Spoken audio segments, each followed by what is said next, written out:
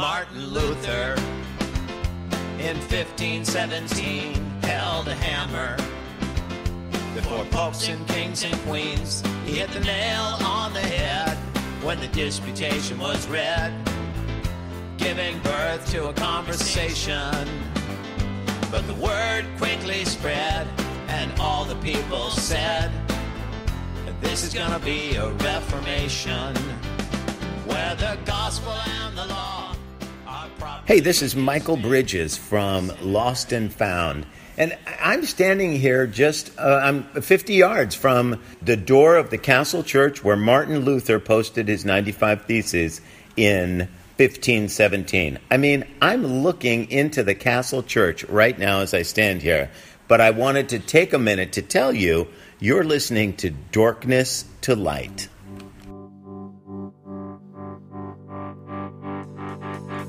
Darkness to Light, hosted by Emily and Alan Middleton.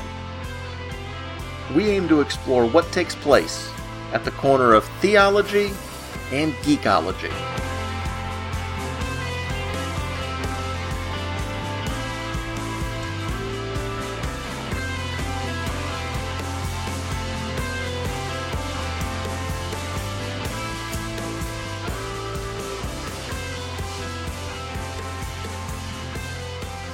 Episode 12, Luther 500. Welcome to episode 12 of Darkness to Light. This is our show where we take a look at pop culture in terms of where those stories interact with concepts of faith, religion, theology, or spirituality. And for this one, we're going to be talking about our recent European vacation. And what does that have to do with religion, faith, theology, and spirituality? Well, we went with a tour to Germany, the city of Wittenberg, for a little something called Luther 500. If we want to go back to the beginning, it all started in the summer of 2004, I think is as close as we can come to pinning it down, at the Alive Christian Music Festival around Canton, Ohio. Often at these festivals, the main stage is hosted by a comedian or radio personality, someone whose job is just to keep the audience engaged while the instruments are switched out behind them. The most basic of MCs. Exactly. But this year, they had a band, a duo, doing those hosting duties, and they were great. They were funny. They played great music. It was just fun. So all afternoon, for multiple afternoons, they did that job of keeping the day light and fun, never letting there be a real lull between the main stage bands. And that band was Lost and Found. And we became big fans of them and saw them play various places around Ohio every couple of years, including once. Just about 4 minutes away. I can almost see. We can point that way and we can see the Lutheran church down the corner. I can almost see the steeple over our neighbor's house. And it was about 4 years ago, probably at one of their shows, that they mentioned that they were preparing to host tours of Germany in 2017 in Wittenberg for the 500th anniversary of the Protestant Reformation. And Em, and my wife, decided pretty much right then and there, on the spot, would you say? Just about, yeah. That you two were going. And that, I mean, I was welcome to accompany you if I chose, but... I'm pretty sure that you sort of saw it and signed up the little email notification. Sure, I was like, sure, I'm interested. I'm interested in conceptually. I was interested conceptually in getting some information. You and Mom had already committed to going. Yeah, and then you told me, oh, I signed up for this with some information. I was like, great, that's awesome. We're just gonna put that down. So that's gonna be 2017. That's gonna be our summer vacation, right? And you were like, what? And I was like, I mean, I'm getting the information. Sure, we'll go through it, see what the details are. Yeah, okay, no, I'm signing up too, so that I can harass you about this. Like, this isn't gonna fall into your spam folder on your alternate email account. And yeah, sure, every now and then, oh, that's right, that's still a thing that happened. Man, that would be fun, wouldn't it? No. It was happening. It was happening. With or without you. I'm actually sort of impressed that we did follow through on it. Which is not always our strength. No. But we got all the plane reservations. We got the conference registration. We got the additional hotels that we needed along the way. And there was actually a lot of planning involved in this trip. Mm-hmm. There was the trip itself, which was, being planned by Michael Bridges and Lost and Found, and that was all being taken care of, and all we had to do was, sign up. But there was the actual process of getting to Germany and getting back from Germany, and we realized, well, if we're going to Germany, we're going to have to pass through London. We're going to have at least a few hours basically every of flight, downtime. Every flight we saw ended up through Heathrow one way or another. There's going to be a jet lag. Maybe we can just add a few days to the trip. Maybe add a day. And just sort of, relax and get used to the new time change. And we know people in London. And that day became 2, became 3. 3 days we ended up adding to it. And I'm going to talk a lot about that on the nerd crawl that we did on a separate episode on our main feed of Relatively Geeky Presents. But before we get into the Germany side of the equation, there were a few spots in London that we wanted just to talk about that had a little bit of Dorkness to Light connections. Yes, things that had a strong religious impact. We had each been to London a couple of times, mm-hmm. and somehow Westminster Abbey had never always slipped through the cracks. So we made sure that was one that we did. We got there pretty early in the morning, like 9:30 in the morning. And we're met by a pretty long line. Yeah. And we were concerned. We had lunch reservations. Mm-hmm. And we thought to ourselves, we might be in this line for 3 hours. Now, we were foolish Americans. Because this was a proper British queue. And within about half an hour, we were out of the sun and into the Abbey. It probably goes without saying, but that's a pretty impressive tourist destination. Oh, yeah. We had the guided tour, the little earphones. Liam Neeson? No. Jeremy Irons, that's it. As you went around, you dialed in whatever room that you were in, whatever exhibit you were in. And in his lovely British mellifluous tones, would tell us all about the various things there. And of course, a lot of that does have to do with Reformation history. Mm-hmm. So that was a nice a preview for the rest of the trip. There was lots of famous person buried here, mm-hmm. famous popes and kings and queens and all these, and then you get to the back and here is a hole in the wall which was left by a small cannonball during the Peasants' Revolt. Yeah. And you're like, okay. Gotcha. Right. And there was a little bit of sadness on my mom's part, because she had not really been to very many castles and cathedrals and stuff like that. And she was looking around and seeing all of the sort of damaged, like statuary and wall things. And you explained to her the difference between, wear and tear, a hand being broken off in transit, and a statue being beheaded, purposefully, cleanly beheaded. Yes, and that was mentioned on the walking tour.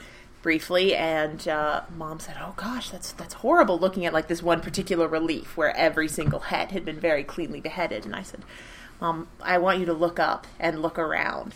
And she looked up, and about 30 feet down the wall, everything was beheaded, and 30 feet up, everything was not. And I said, "They got ladders, and that's how tall the ladders were." In that specific case, it was either the Protestants beheading the Catholic saints or the Catholics beheading the Protestant royalty. I don't even remember what the detail in some of those cases were, but that's where the fighting had gotten to that level. Yeah, the desecration that became almost commonplace during those periods of upheaval. And it was sort of a very good start to our tour. It sort of got us in the right headspace. It was very Right. historical, and you walked into the church and you can just feel the weight of history. Beautiful architecture, gorgeous artwork. We found a Sir Middleton. Yes. We didn't actually take a picture because we were not allowed to, but We would have. very carefully noted where his banner was and his seat of office and such like. Sort of taking that moment for enjoyment and wonder, but also quiet contemplation, which sort of typifies this whole trip. And again, Mom in particular was touched by the story of, I want to say it was Mary, Queen of Scots, and her sister, who may have been Queen Elizabeth I. Yeah, Don't hold us to the details. to that. But it was a Protestant and Catholic sisters who ended up being buried together. And sort of their goal was, we're each seeking after God in the most honest and sincere way that we can, and we understand that in life that's dividing us. But at the core, we're sisters and we're Christians, and eternally we'll be together. And of that sense of communion of reconciliation, I know really, really touched Mom. I thought that the Ladies' Chapel, Chapel of the Lady, the one dedicated to the Blessed Virgin, of course, was gorgeous. Of course, in terms of the visuals, the aesthetics, that was probably my favorite of the points there. But like you said, that was a nice little starter into. There was a lot of old and new. There was recognition of the original abbey that was built in, I want to say, the 10th century. The sort of Gothic updates that were made in the 14th and 15th century, the upheavals during the Protestant Reformation, and in the roughly 2 centuries of shifting political, religious importance for the building, and then sort of going all the way up to recent modern history. There was a World War II in one of the side chapels had been converted into a memorial for various corps during World War II, and there was some damage to the building that had purposely been never repaired, sort of as part of a memorial to lives lost during World War II. So it was a very holistic experience of religion and history and politics and culture and art and architecture sort of all at once, and was, I would say, pretty much the perfect start for the 12 days that were going to follow it. Do you want to mention one other spot in London? We didn't really get to explore it all that much, but it was recommended to us by Sir Martin of Grey, and that is the Cafe in the Crypt. Yes. Which is an active, ongoing church, and they've converted and updated the catacomb area, the crypt area, into a pretty hip 21st century cafe. Coffee shop, yeah. Coffee shop, a gift shop. So, and that is where we met our tour guide, Stephen Lacey, and Dave Walker, for our nerd crawl, or nerd walking part of the day. Yes. It ended in a pub, but it was not a pub crawl. That is true. Also, just sort of a nice, cool place to check out, which, specifically for you and me, because I think this was each of our third time in London, right. Mom's second. So, the first time that Mom had come, she'd done pretty much most of the touristy things. You and I had been twice and had done pretty much all the touristy things.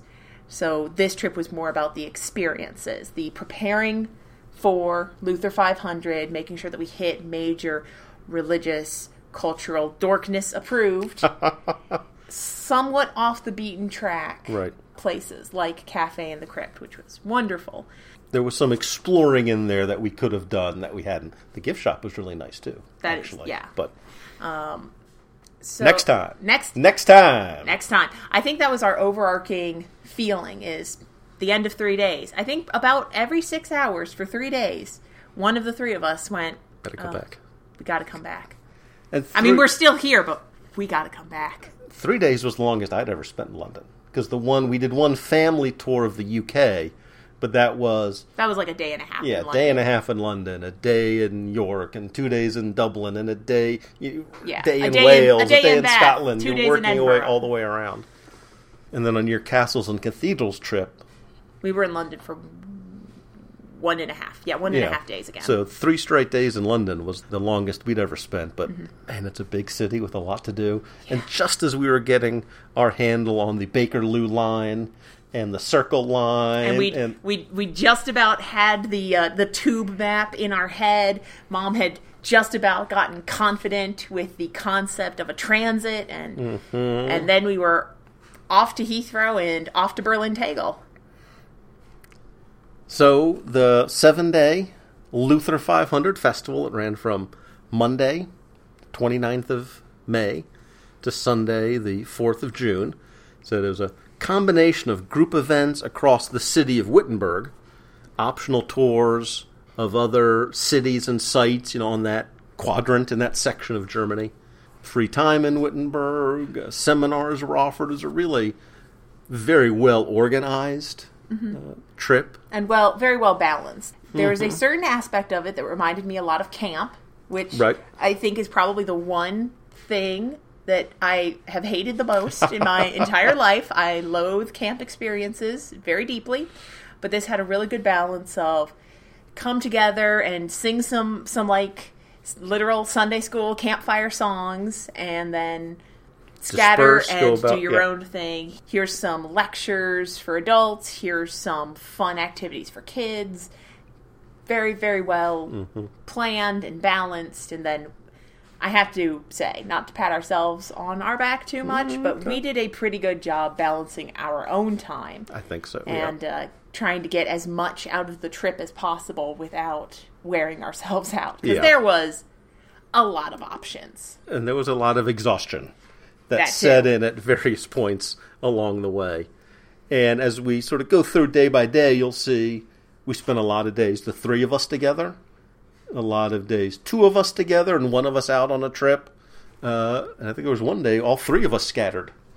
And I think that's the secret to a family trip, especially when everyone in the family is old enough and mature enough to be on their own.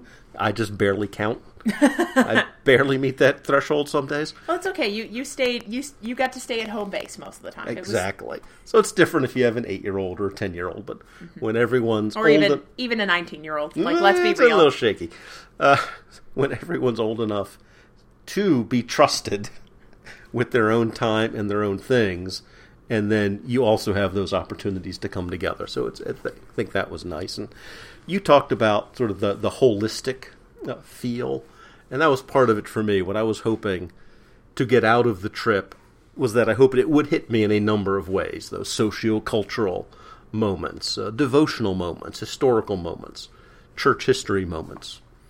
And spoilers, I got all of those. I think my goal going into Luther 500 was not to have low expectations. It was to have no expectations. Just whatever happened was good. It was just experience it. I went into this whole trip with a just goal of experience. That if all that I did was went to Wittenberg, Germany, and for 7 days was in Wittenberg, Germany, and got coffee in Wittenberg, Germany, and sat on a park bench in Wittenberg, Germany, and listened to an audiobook in Wittenberg, Germany, I was set. I was hopeful because, again, we know Lost and Found. We know that they are steeped in their Lutheran heritage. We know them personally to be, good people. They had proven that they were really well organized, leading up to the trip. They were very on top of informing people of everything and making sure that the mechanism of the trip was running smoothly. So I was certain it was going to be well planned, well organized, run smoothly.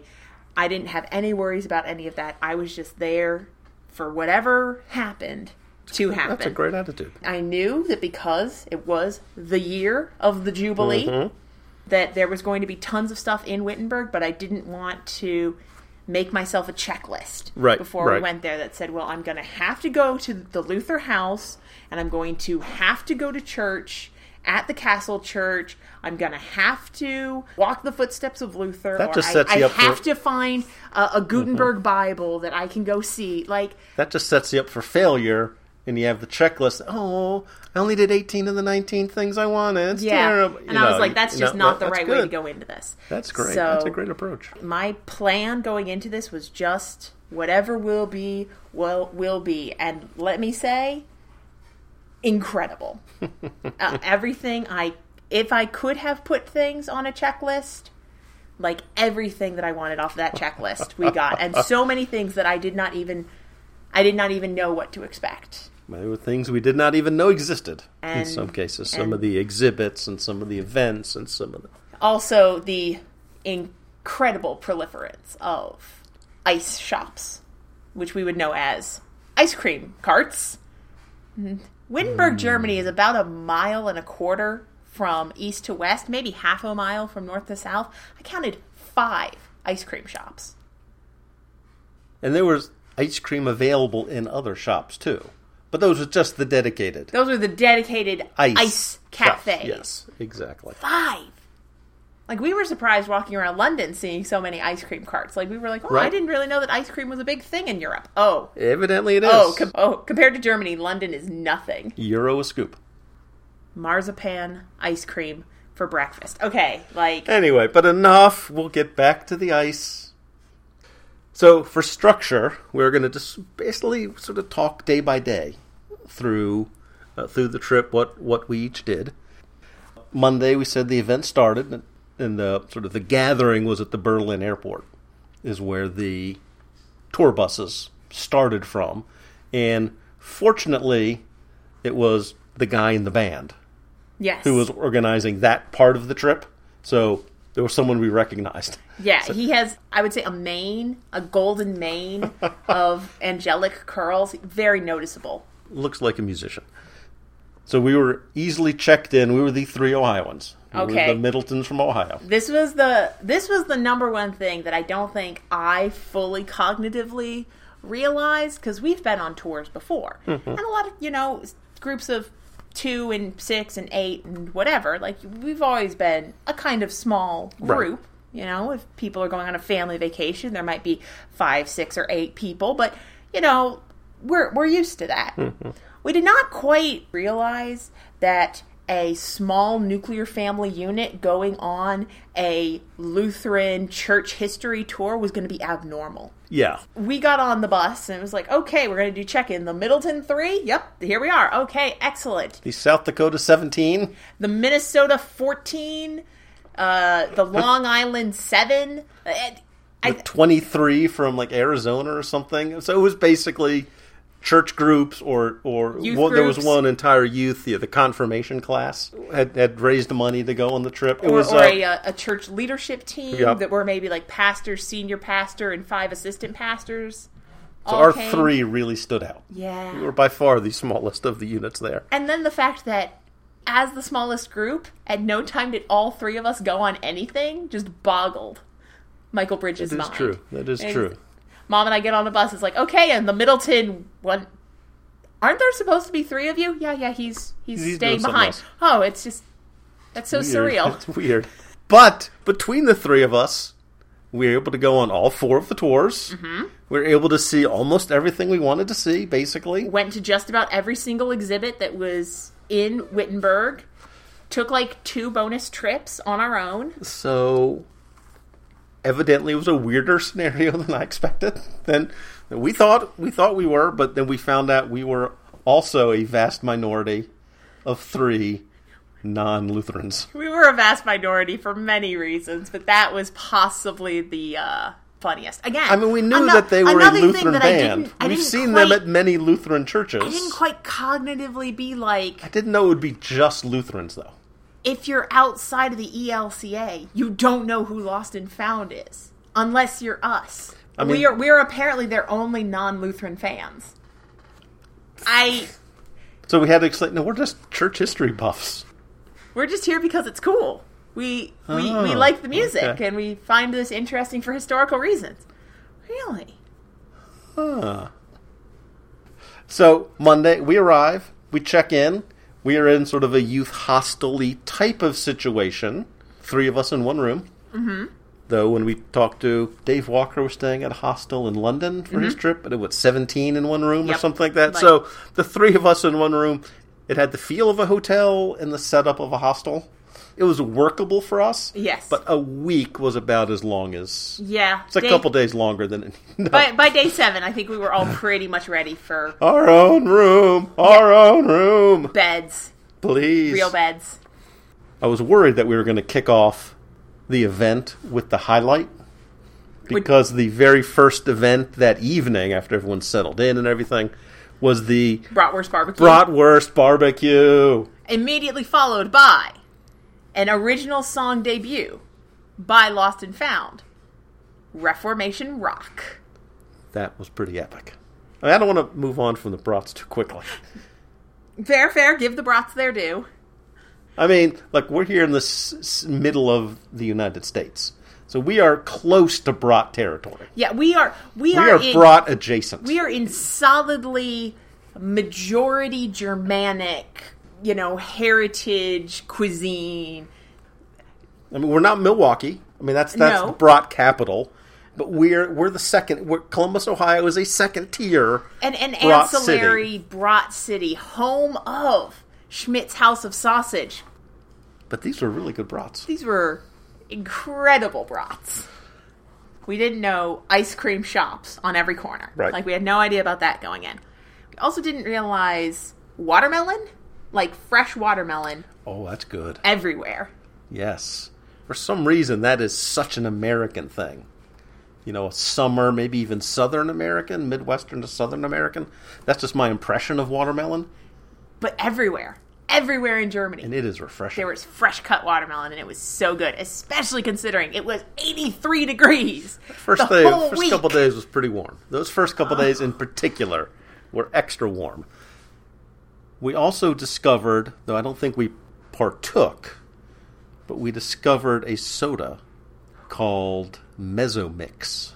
There was also Fanta Orange at every restaurant and every event, And I just want... which we're fans of. I want to point this out to people. Orange Fanta in the United States tastes like orange soda. Yeah. Fanta, anywhere in Europe, tastes like orange juice. And It's got like a 4% juice content or something And to it is delicious. It makes a whole lot of difference. But we'll talk about Mezzomix down the road, because we didn't have any Mezzomix that first day. Structure. Fair enough. Then every night there was a group event, and I think every night at least one of us went to that. Just to make sure we were getting There were announcements updates. and updates and that sort of thing. But the first night was mostly just a singing celebration sort of event. And how to make your bed in a German hostel. Also how to make your bed in a German hostel. And at that point, let's just say, I'm surprised your mom relented to stay there the next 7 nights. I'm still kind of surprised that she did not freak out. I'm pretty sure that she just threw up a mental brick wall over the fact that she was sleeping with a blanket that had not been washed and a pillow which also had not been washed on a mattress that had not been washed. Had been washed. The fitted sheet had been washed, and the cover had been washed. But yes, I'm very proud of her. Absolutely. So, like I said, we all went to that group opening event, and that is where Michael debuted his Reformation rock song, basically about the life of Luther. And I was not expecting to be so emotionally moved by that song. To the point of actual tears. It was, Actual what was it? tears. It was the Here I stand. stand. I can do no other. Oh, At about that point, Dad lost it. I lost it. So that was an unexpected moment. I said I was looking for historical and contemplation, but I was not expecting the emotional moving of the Luther story to be that touching to me. I think maybe the fact that we were singing this song literally about 20 yards from the door. From the Castle Church, that may have been part of that might have helped that whole a little bit. experience. Because yes. granted, we were staying at a hostel, but that hostel was built on the bones of the castle and thus abutted into the castle church.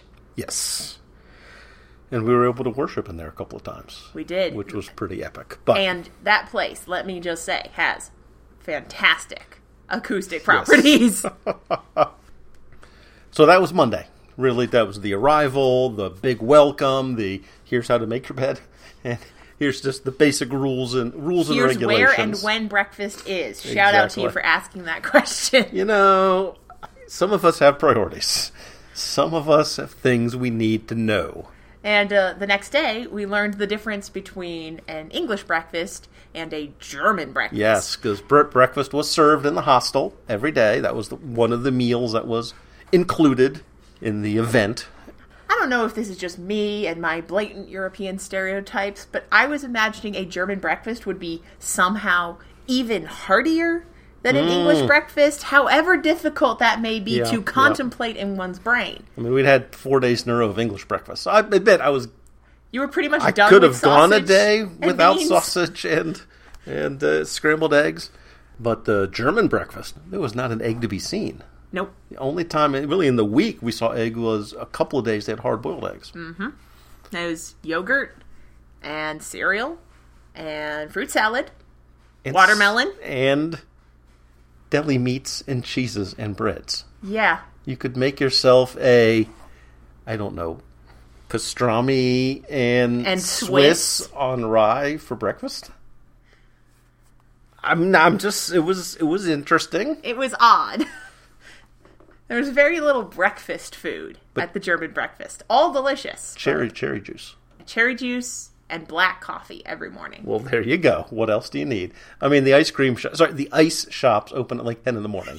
So it's not like you need a... Well, and the waffle shops open at 9, and those waffles are served with a scoop of ice on them. You can get ice cream on your waffles. At 9 in the morning for breakfast. Hello, in Germany. Bam! So that first day, morning prayer in the castle church. I don't even remember at this point who among us went to that one. But it was nice getting into... I think it was you guys, because that was my unfortunate day of illness, where I woke up horrifically sick and proceeded to not move from the hotel for about 6 hours. I remember that morning. Yeah, it was a bad morning. We each had various moments, various days where colds and exhaustion and jet lag and 6 hours in a plane and some form of like Germanic death bug passed around the hostel from one of us to the other on various days. You were recovered in time for lunch. Yes. This was a day totally in Wittenberg. If you were following just the tour sort of schedule, this would have been essentially the days that we had in London. This was your recuperate from travel, get used to the time change, get your feet, get settled day. And I'm still very glad that we had that built into this schedule because I needed it. You needed that. Do want to just, in case anyone's thinking, doing the math, working out the days and figuring out, yes, we were in Heathrow Airport while the British Airways technology disaster was happening and canceling flights. We were not on BA. We were not affected in any way, shape, or form. Few people on our trip were. There were some on the trip who got there about 36 hours late. Yeah. So this day of recovery and breathing and getting going again, taking a deep breath and getting things started, that was helpful for some of the latecomers. Our poor straggling cousins.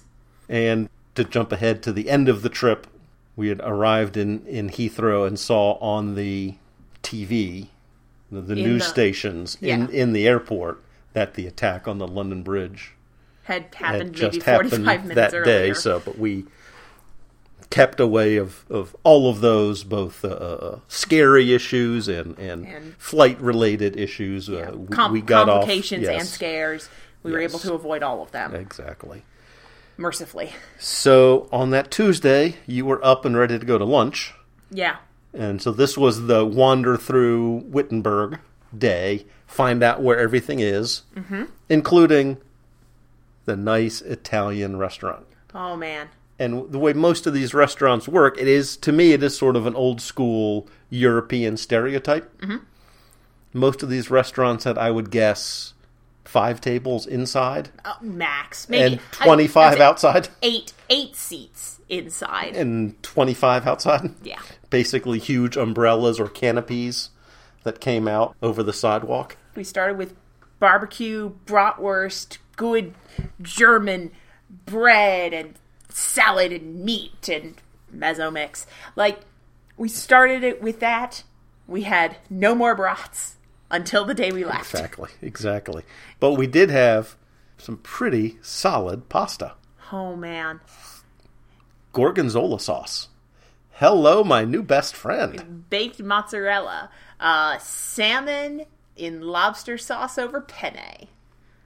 So we did pretty well for ourselves. I can't even remember what your mom got. But it was pretty epic, good. too. Here's the thing. We are from a landlocked state in the middle of a very big continent with very few rivers. True. We have a little bit of running water around the borders of our state, almost no running water in the heart of our state, and one still lake all the way up north. I mean, it's a great lake. And the difference between that and a still central, landlocked, non-coastal region, all the way deep in the eastern chunk of Germany, pretty dead center in the European continent. You still have access. The difference that having 2 big rivers and being maybe 3 hours from the ocean makes. Yeah. The seafood was incredible. I had seafood every single option that I had.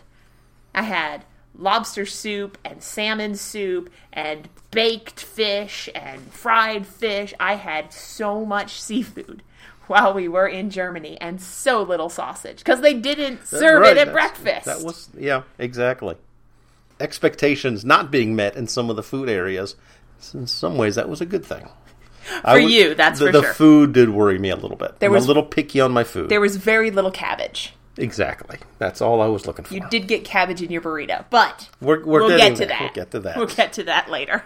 I think you went back and rested that day some more. I pretty much spent the whole day in bed. It was also, I think, at least partially getting used to staying in a place without air conditioning, which is not a thing that barely even exists in America. Right. Like, everything has air conditioning in America.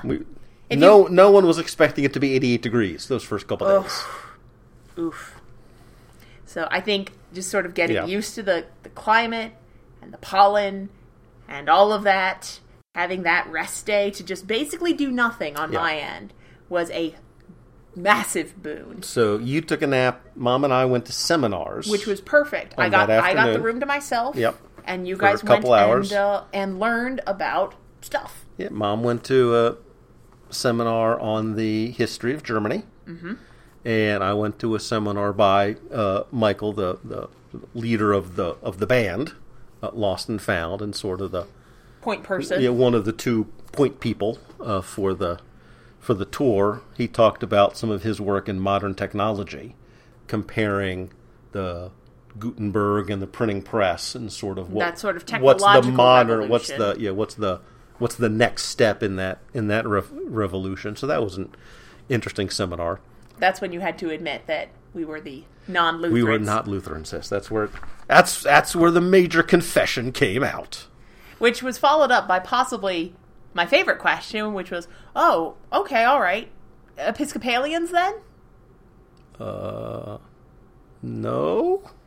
And as you pointed out at dinner, do we look Episcopalian? Like, I mean, I'm not offended, but do we just give off an Episcopalian vibe? Are we just...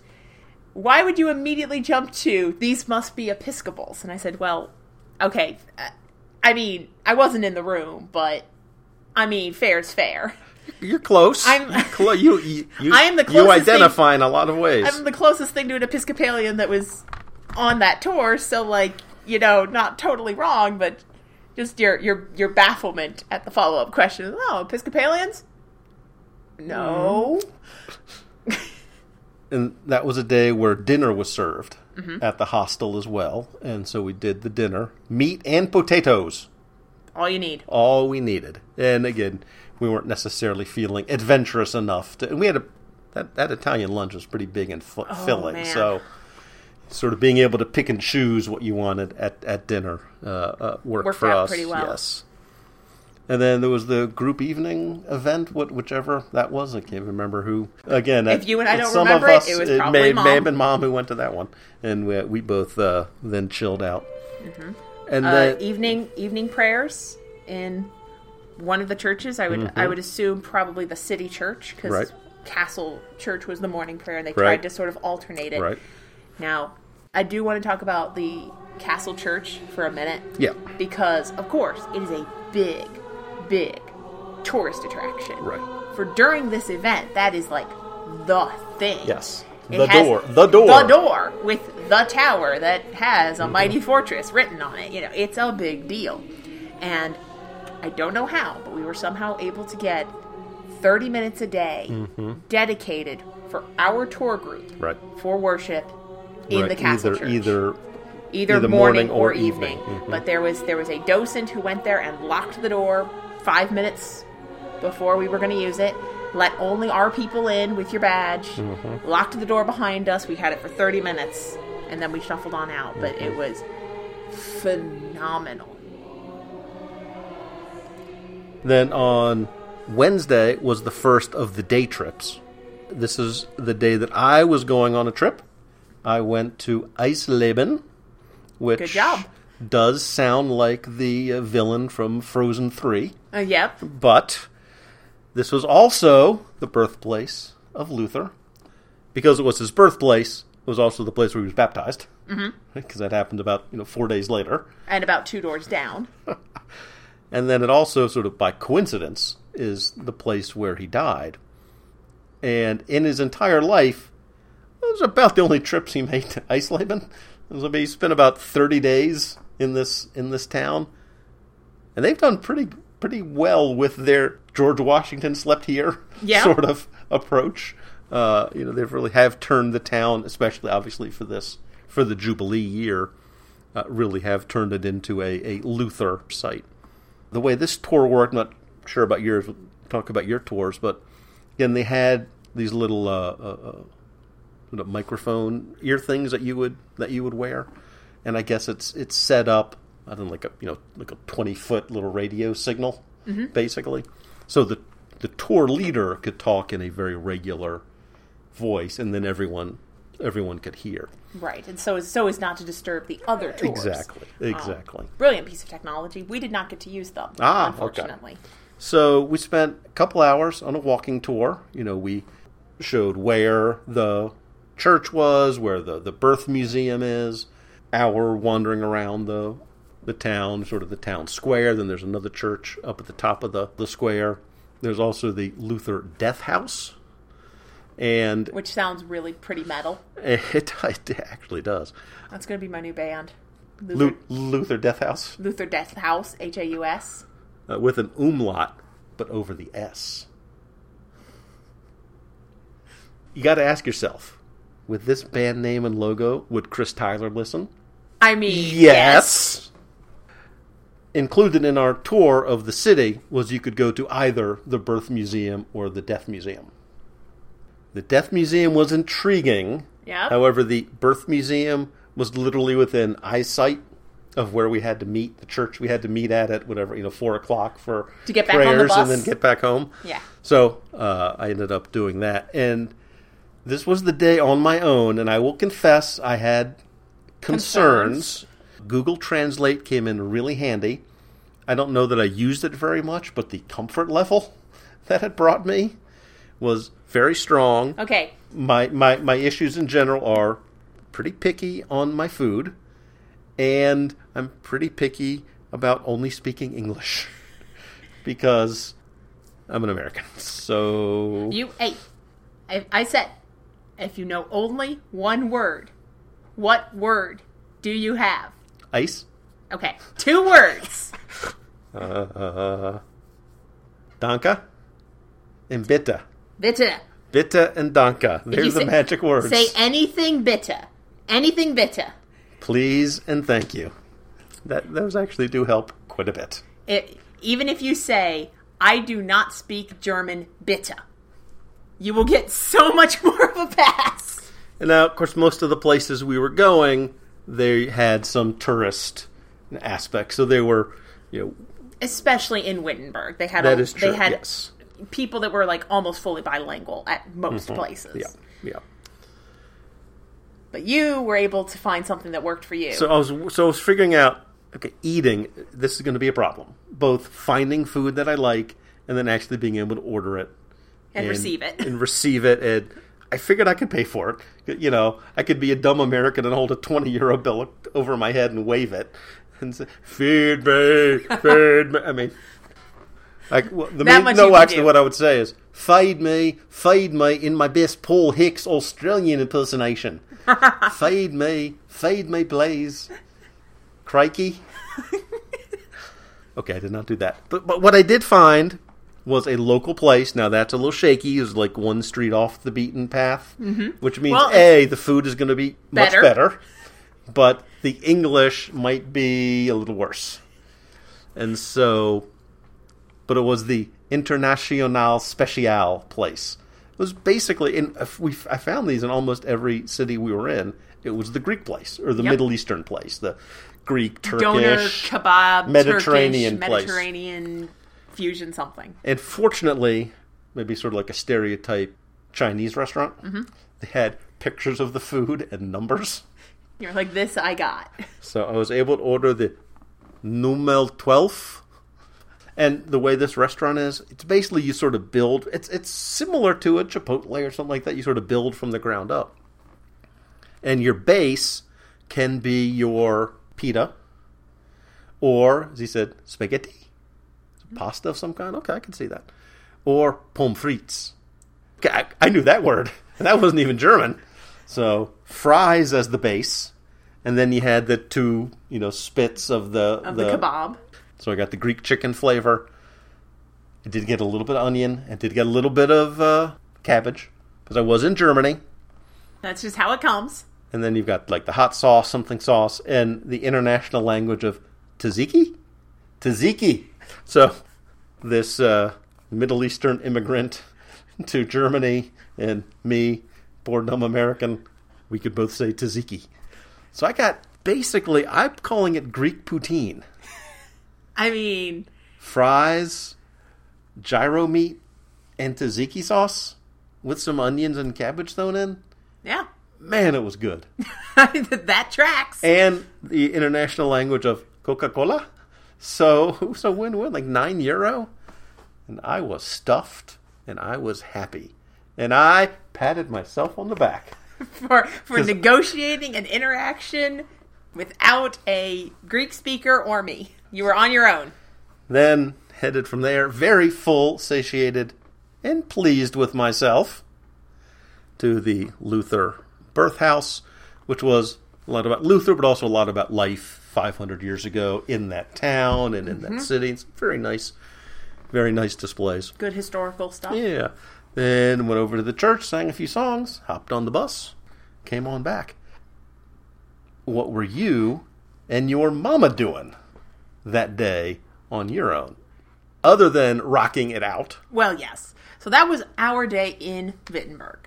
We went to the Luther House, which is the big thing. Yes. It is the home that he and Katharina resided in, tutored students from, lived in, was their base of operations for like 25 years. An enormous house has sort of an ancillary building that's connected with it, which was a museum that for this year in particular had been transformed into something called 95 People, 95 Treasures. And that was one of the national exhibits. I think there were like 3 throughout the country of sort of national Luther exhibitions. Yes. And that was one of those. And the Luther House is where you mentioned, is a major, United Nations World Yeah, it's a Heritage UNESCO site. I mean, site. these are huge, huge deals. And the Luther House is always set up, year round. Right, but of course, right. much more heavily trafficked this particular year. So we went to those. We actually were able to get into both. One of them was paid for as part of the trip. The other one we got like a little voucher ticket for. Right. So we went and experienced both of those. And as a whole, that took like 2 or 3 hours, which we were not quite expecting. We left right after breakfast and walked to go find it. And sort of rambled, did a little bit of shopping. And that was at the other end of town. But that was at the other end of town. That was basically the far end of the city. At one end of Wittenberg is the Castle Church where we were staying, and at the other end is the Luther House. Like you said, maybe 1.25 miles, 1.5 miles. But Yeah, it is the farthest walk. Yes, and Wittenberg is a walking town. Yes. You walk literally everywhere. So that was just kind of a long way. I had twisted my ankle in London, like literally day 2 of our 2-week excursion. And that came and went. And that came and went. And I had to then walk 3.5 miles on it this particular day because Mom asked, Do you do you want to stay behind? You also and I was have to go back. I was like, no. I can do this. I am in Wittenberg, Germany. And I don't... You sort of took care. the day before off a little bit. So I think that was So part I of rested up, this I is prepared. pacing yourself. And I was like, I don't care. If I don't do anything else, I am in Wittenberg. I can see the house. Yes. I'm going. It. So we went there and ended up spending about 3.5 hours between the 2 exhibits. But those exhibits were worth a walk? Oh, absolutely. So the Luther House itself is very interesting because it is basically just you walk through the house, and in each one of the rooms they have some banners with some information, and they have a little diorama that shows how the house looked beforehand. So the rooms themselves are empty, or mostly empty, or have like a few exhibits or artifacts or pictures or things like that. But mostly what they have are these dioramas which show the various sections of the house. Because like I said, this thing is huge. 3 stories tall. It's approximately the same size as the church, just to give scale for people. Churches were like the biggest buildings in any town back in medieval / Renaissance Germany, and the Luther House was the one thing that was comparable because it was an old monastery. Right. And the monastery had fallen into disrepair. I don't remember what his title was, Burger or whatever, of the town had purchased it and then ended up giving it to Martin Luther so that he would have a base of operations for his teaching and his livelihood and such like. But it was enormous, and it was the domain of Katharina von Bora, his wife, or as he liked to refer to her, the boss. She was pretty epic. She was epic. Now, I was a little disconcerted because, again, we were the non-Lutherans. Right. So, 1, I had no idea who Katharina von Bora was. I'd never heard of her, ever. She was probably in the Luther movie. I remember nothing about it, so I had no idea who this lady was. And I was vaguely disconcerted to walk into a room full of Lutherans that were talking about the trips they were going to go on, one of them being her birthplace and her home. And they always were like, oh yeah, Katie. And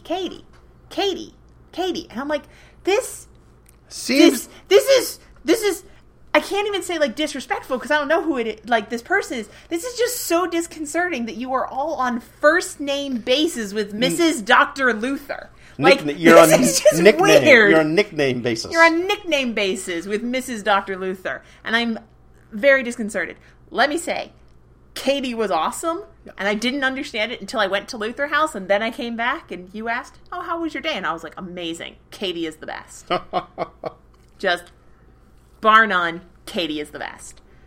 So, we got to see, it was basically a town in and of itself. Mm-hmm. The Luthers owned a whole bunch of farm animals, they boarded students and craftsmen. Wait. Brewed beer, grew food, had goats. Because the thing is, even though, little known fact, Martin Luther was not born a Lutheran. It's weird. But he certainly fits some of the stereotypes. I'm just saying. He did love his beer. There was, of course, an entire floor of this building, which was dedicated to beer brewing. Because that was her, primary contribution, and it was possibly the thing that Martin loved her most for.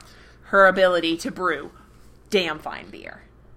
That was great. Walking through the Luther house, I had the most disconcerting experience. Just about every room I walked into, I would see a little plaque, and it would have either some quotes from Martin Luther, or stories about his life, or something about Katie, or something. And I would immediately think of a Hamilton lyric. And I was like... We've talked before that Hamilton and church early church history had a lot in common. I hadn't really thought about the Reformation, but boy, does that fit too. I walked into their private living room, not the public floor, but the sort of the Luther's private sort of smoking room. And there was a plaque that was talking about this is where Martin Luther and Katie and all of Martin's friends would meet and talk about philosophy and politics and religion and theology. And I'm just like, man, I wish I was in the room where that happened. Oh, wait. What? I am. Let me just say, it was surreal. Talking about Katie and how she quite literally strong-armed Martin into marrying her. All I'm sitting here is like, wow, she will never be satisfied. This is literally if Alexander had married Angelica. Just this crazy, insane, hyper-competent, super smart, takes no guff lady. Total, intellectual and personal equal. And I'm just like, this is incredible. This is incredible. I later found out I was not the only person who found this connection. And after that, we went to 95 People, 95 Treasures. I think we actually hit this up first because it was a little bit of a smaller exhibit. It was, a one-floor exhibit as opposed to a three-story house. It was really interesting. It had a lot of stuff about the history of the Reformation, and it had a lot of icons and art and books. It was a really well put together exhibit that took you all the way through Martin Luther's life. Really, really, really well curated and just super well paced. And the thing that I appreciated, fully bilingual. I did notice that, yes. So there were some things in the Luther house itself, most things were fully bilingual, but some of the smaller things only had a German plaque or only had an explanation in German. The official national exhibition, it had both, and I greatly appreciated that. And you got to see early life in the years following the plague, and the impact that death had on the consciousness of a late medieval, early Renaissance person, and the role that the Catholic Church had in that, and doom and gloom, and then it went to the lightning strike, and Martin Luther's conversion, becoming a monk, life as a monk. It went all the way through his trip to Rome, posting the Theses, the Diet of Worms, and then a whole bunch of stuff about the aftermath. I did not know about Martin Luther setting the bull on fire, which, not an animal, a piece of paper. Yes. But the official writ of recant or be excommunicated, he's like, oh, I have 60 days? Okay, cool. 60 days later, walks out in public and sets it on fire. That is some Alexander Hamilton level, I do what I want. It's not exactly King George, but it's equivalent. I would say equivalent. There's actually a solid equivalency there. That was hilarious. And then there was just a lot of really cool stuff at the end there about his writings. So there was stuff about study Bibles, which was a thing that I thought was really cool, that there were printed Bibles given to students, and they would have their official German translation of the Bible, but it was all printed double-spaced. Why? So that you could go to Martin Luther's lecture and fill in all of his commentary in hand in your Bible as he was talking, and you could, if you wanted, as this person did, take your study Bible up to Dr. Luther and say, you're an inspiration, please sign this. So he was a celebrity. The more things change, the more things stay the same. It was a great exhibit. It had a lot of really interesting stuff. Lots of chronic paintings. Lots of stuff about the fellow reformers. Lots of sort of small personal artifacts. Martin Luther's travel writing desk, and some like personal notebooks and letters and things of that nature. It was really, really good. So we did that. We went to the Luther house. About halfway through the Luther house, I was like, okay, Mom, it's like 1:30 in the afternoon. We're starving. We have to go. So we sort of blitzed through the back half of the Luther house and popped out into what? Katie's coffee shop. Oh my. Which was in the back. And I got the one thing. If I learned nothing else in Germany, I learned this. Ein doppio espresso, bitte. I will have a double espresso, please. Did you get some food that day? We I'm chowing down on Greek poutine, and my poor family's starving. This is terrible. We did. We just sort of we had our lunches provided on that day because you were off on a day trip, so everyone got a packed lunch. So we had our salami sandwiches and our Biffy sticks. Ooh, that was a revelation. So I want all of our listeners to, if they have never been to Germany, to imagine a Slim Jim. Now imagine it not sucking and being made of actual sausage. That was a revelation, the Biffy stick. Biffy stick. Again, €1 in any vending machine. Yep. And worth it. And very worth it. Then I guess you guys chilled out in the afternoon for a while. Yep, we went back to the room, we hung out, I wrapped my ankle, Mom did some shopping, and we went back out to the Italian place because neither of us wanted to walk further than the 50 yards to the Italian place. Then, when I was coming back, I was texting. I was on my way back from Eisleben, and full of pommes frites and gyro meat and tzatziki sauce. And I'd had my Biffy stick snack, because they provided that. So I did need something. But you guys had wrapped up dinner. And right next to the Cafe Mediterraneo was the waffle place. The waffle shop with 2 P's and an E. We were outside in the cafe. Did we actually get up and move one table over to to be in there? Technically, to be sitting in their table.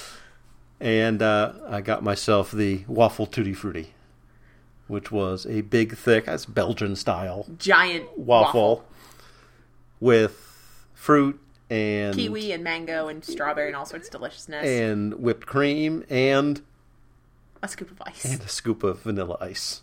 So, between the three of us, that was my semi-dinner dessert. Dinner-ish. Your guys' dessert. We made pretty good progress through the waffle. So, we had very little sausage, but we did have a waffle. So that was close to one of the more Germany things that when we had the Biffy sticks. Yeah. I think we fit. I think we met our German food quota for the day. Must be this German. And then by the time you got back, by the time we had dinner, by the time everyone had come back and rested their feet at least a little bit, it was probably about 7:45, 8 o'clock. So you headed back to the 8 o'clock group meeting. Yeah. Again, just to hear any announcements and that sort of thing. And then I Mom went to bed. and I hung out and then went to the city church since we were, halfway there already. And we just sort of hung out and then went to the city church, and there was some sort of more like, modern Lutheran church music, which was all right. And then something that Mom and I greatly appreciated, which was Taizé chanting in English, if you knew German, and Latin. That was an experience. That was wonderful. Normally, we only get a chance to do our Taizé when we go to the Celtic Kirk back in Virginia. Richmond, Virginia. But we got to do that in Germany with a group sitting in pews with a giant 65-foot ceiling and icons and pulpits and stained glass, and it was gorgeous. So that was a great experience.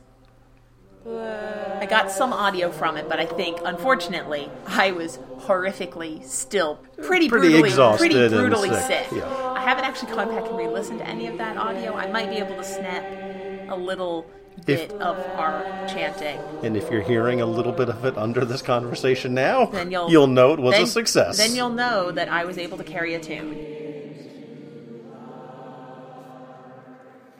Which brings us to Thursday, and this is the day where I almost tweeted out that we had divided and conquered Germany, That didn't quite sound right. No. I did say we divided Germany, to which point Tom Panarese said, and they tried that once already. So, my descriptions of what we did that day did sort of fall short. Ever so slightly. The three of us went 3 different directions. Yes. Mom went to the Wartburg Castle and Erfurt, and that was a trip that I was planning on joining. But but the long day in Eisleben, that on your own with the stress, the thing that was going around, whatever that was, and the lack of sleep and etc., that got me that day. So I bowed out of that. So Mom went that direction, and from what I understand, had a pretty great time. And climbed 26 flights of stairs, I believe. Yeah, that would have been a problem for me. And then you, however, because we say she went to Wartburg and Erfurt. Erfurt being a small town and Wartburg being a castle. Yes. So probably 2 places about the same size. Probably. So when she was in Wartburg, that would be the castle where Martin Luther was holed up for a good while the Pope was looking for him. Yeah, it was when he was under the protection of King Frederick. Frederick the Wise. Yes. And was starting to work on his on the translation of his Bible, while the Pope was very, very angry about all of these things. So that was a historical, religious, and also just really cool touristy thing that Mom went and did. I went to the towns of Torgau and Leipzig, which are about an hour's drive from each other. Torgau being the birthplace of Katie, and then Leipzig, which is sort of the German capital of music. So there's a whole bunch of stuff there about Bach and Beethoven and Wagner. Had some impact so that they're very proud of their musical history there in Leipzig, and then for the Martin Luther connections, mostly musical ones, but that's where one of his printing houses was. He stayed there a couple of times. Again, it's sort of a Martin Luther passed through here plaques, and a couple plaques of the famous painting of Martin Luther with his doctoral hat are up various places. Martin Luther was here. Yes. Pretty much. So Leipzig was more cultural and touristy, like it was a real town. Right. Torgau was the more sort of historical small town. Now, tell the story about Katie. Okay. You'd mentioned this before about how she wrangled her way into marrying poor defenseless Martin Luther. A woman who knew her own mind. I mean, part of the plan was he was a monk. He was a monk and she was a nun, and obviously there were vows of chastity, inability to marry. Yes. And part of the break with Rome, symbolic as well as theological and other practical, was for the monks and the nuns to marry. Yes, to be allowed to marry. And don't pretend you ain't feeling this. Born to a noble who was poor as dirt. The cloister was foisted on a 5-year-old. Katerina von Bora had been in a convent for years of her life. She, through various tales and legends, sort of conflict, but she and several of her sisters were broken out, fled, and several monks as well from a neighboring monastery, and she and Martin Luther basically decided that everyone should pair up, and now all of these nuns are no longer a part of the Catholic Church, so they need someone legally to take care of them and all of this, because otherwise they're just unmarried women wandering around. Older unmarried women. We say older, like 30-year-old unmarried women with no family, no financial anything, no skills, no nothing. So they are all sort of pairing everybody up, and at the end of this, it's just ever so curious that Katie has turned down all of the various potential suitors potential suitors that Martin has found for her, and she has wedded off all of her fellow former sisters, and at the end of the day it's just her and Martin, and she's like, well, I guess we're going to have to get married, and he's like, this was not the plan, and she's like, this was my plan. And about 2 years later they were married. And this is a case of, you can talk the talk, buddy, now you gotta walk the walk. It's like, well, put your money where your mouth is. And she basically whipped him into shape. Pretty much. So Torgau was cool. There were lots of, Katerina von Bora was born here, died here, things of that nature. Various other reformers who stayed here, lived here, passed through, worked with them. There was one, Napoleon Bonaparte slept one night here.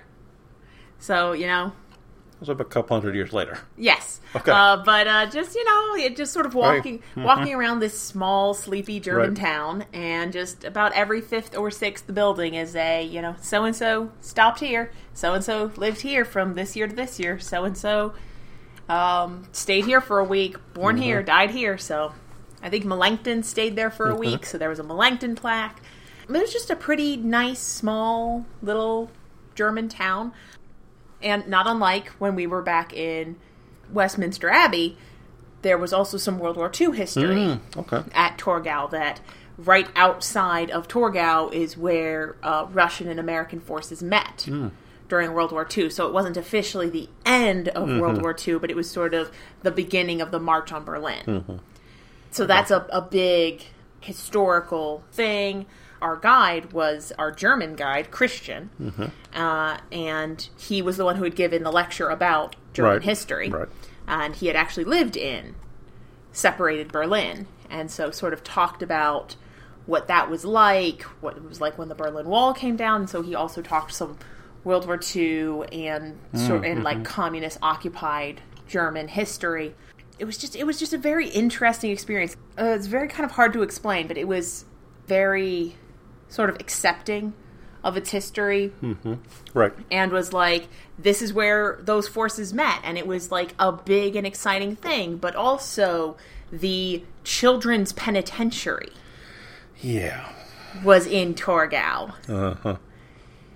That's as bad as it sounds, isn't it? Worse. Yeah. It was described as a national concentration camp by our tour guide. Yeah.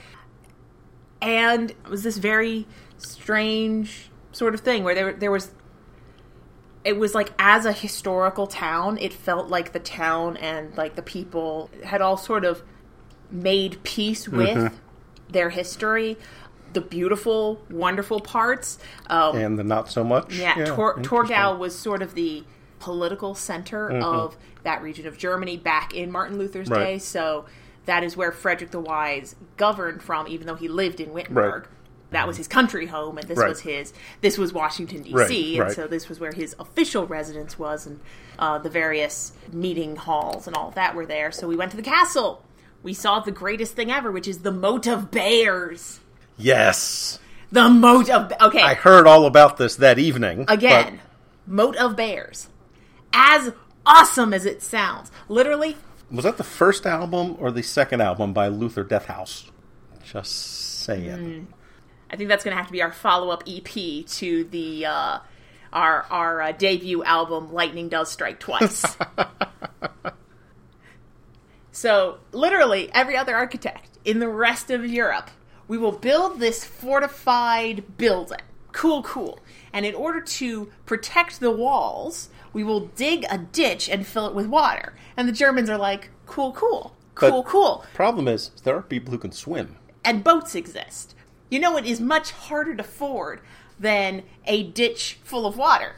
A ditch full of hungry bears. So they dug a ditch around the castle, and they put 40 hungry bears in it. How metal. That is so German. And there were still 3 bears there. 2 or 3 bears there. There were still 2 bears. Right. And it is a tradition.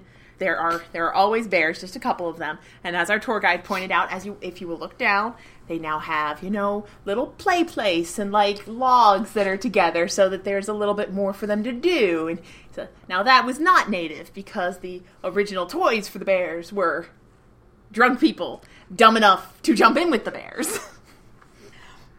Bear moat. There's a very nice reaping and sowing sort of aspect to that. I like that. You get what you deserve on that one. But there was just a lot of things where they could be like, yes, this was this important cultural, So the thing is, there's so many different eras of history on top of one another. That's exactly that you can have. 500 years ago, this was the epitome. This was the greatest. 250 years ago, it was pretty shaky. But 125 years was great, and 50 years ago, it was a little shaky again. Yeah, 50 years ago, it was pretty terrible. There was some really interesting stuff there. So there was a bunch of, plaques and memorials about the Reformation. And there were also a lot of plaques and memorials about World War II. And Christian pointed out, if you will look at that memorial, it's in Russian. Because this was a big, important town for the Americans. It's a big, important town for the Russians. This is a big, important town for everyone. And he said, every year, surviving veterans from World War II come back for not really a celebration, but a commemoration. And like a chance to get together. He said this is actually increasingly important in our current political climate, that there will also be Russian veterans coming this year.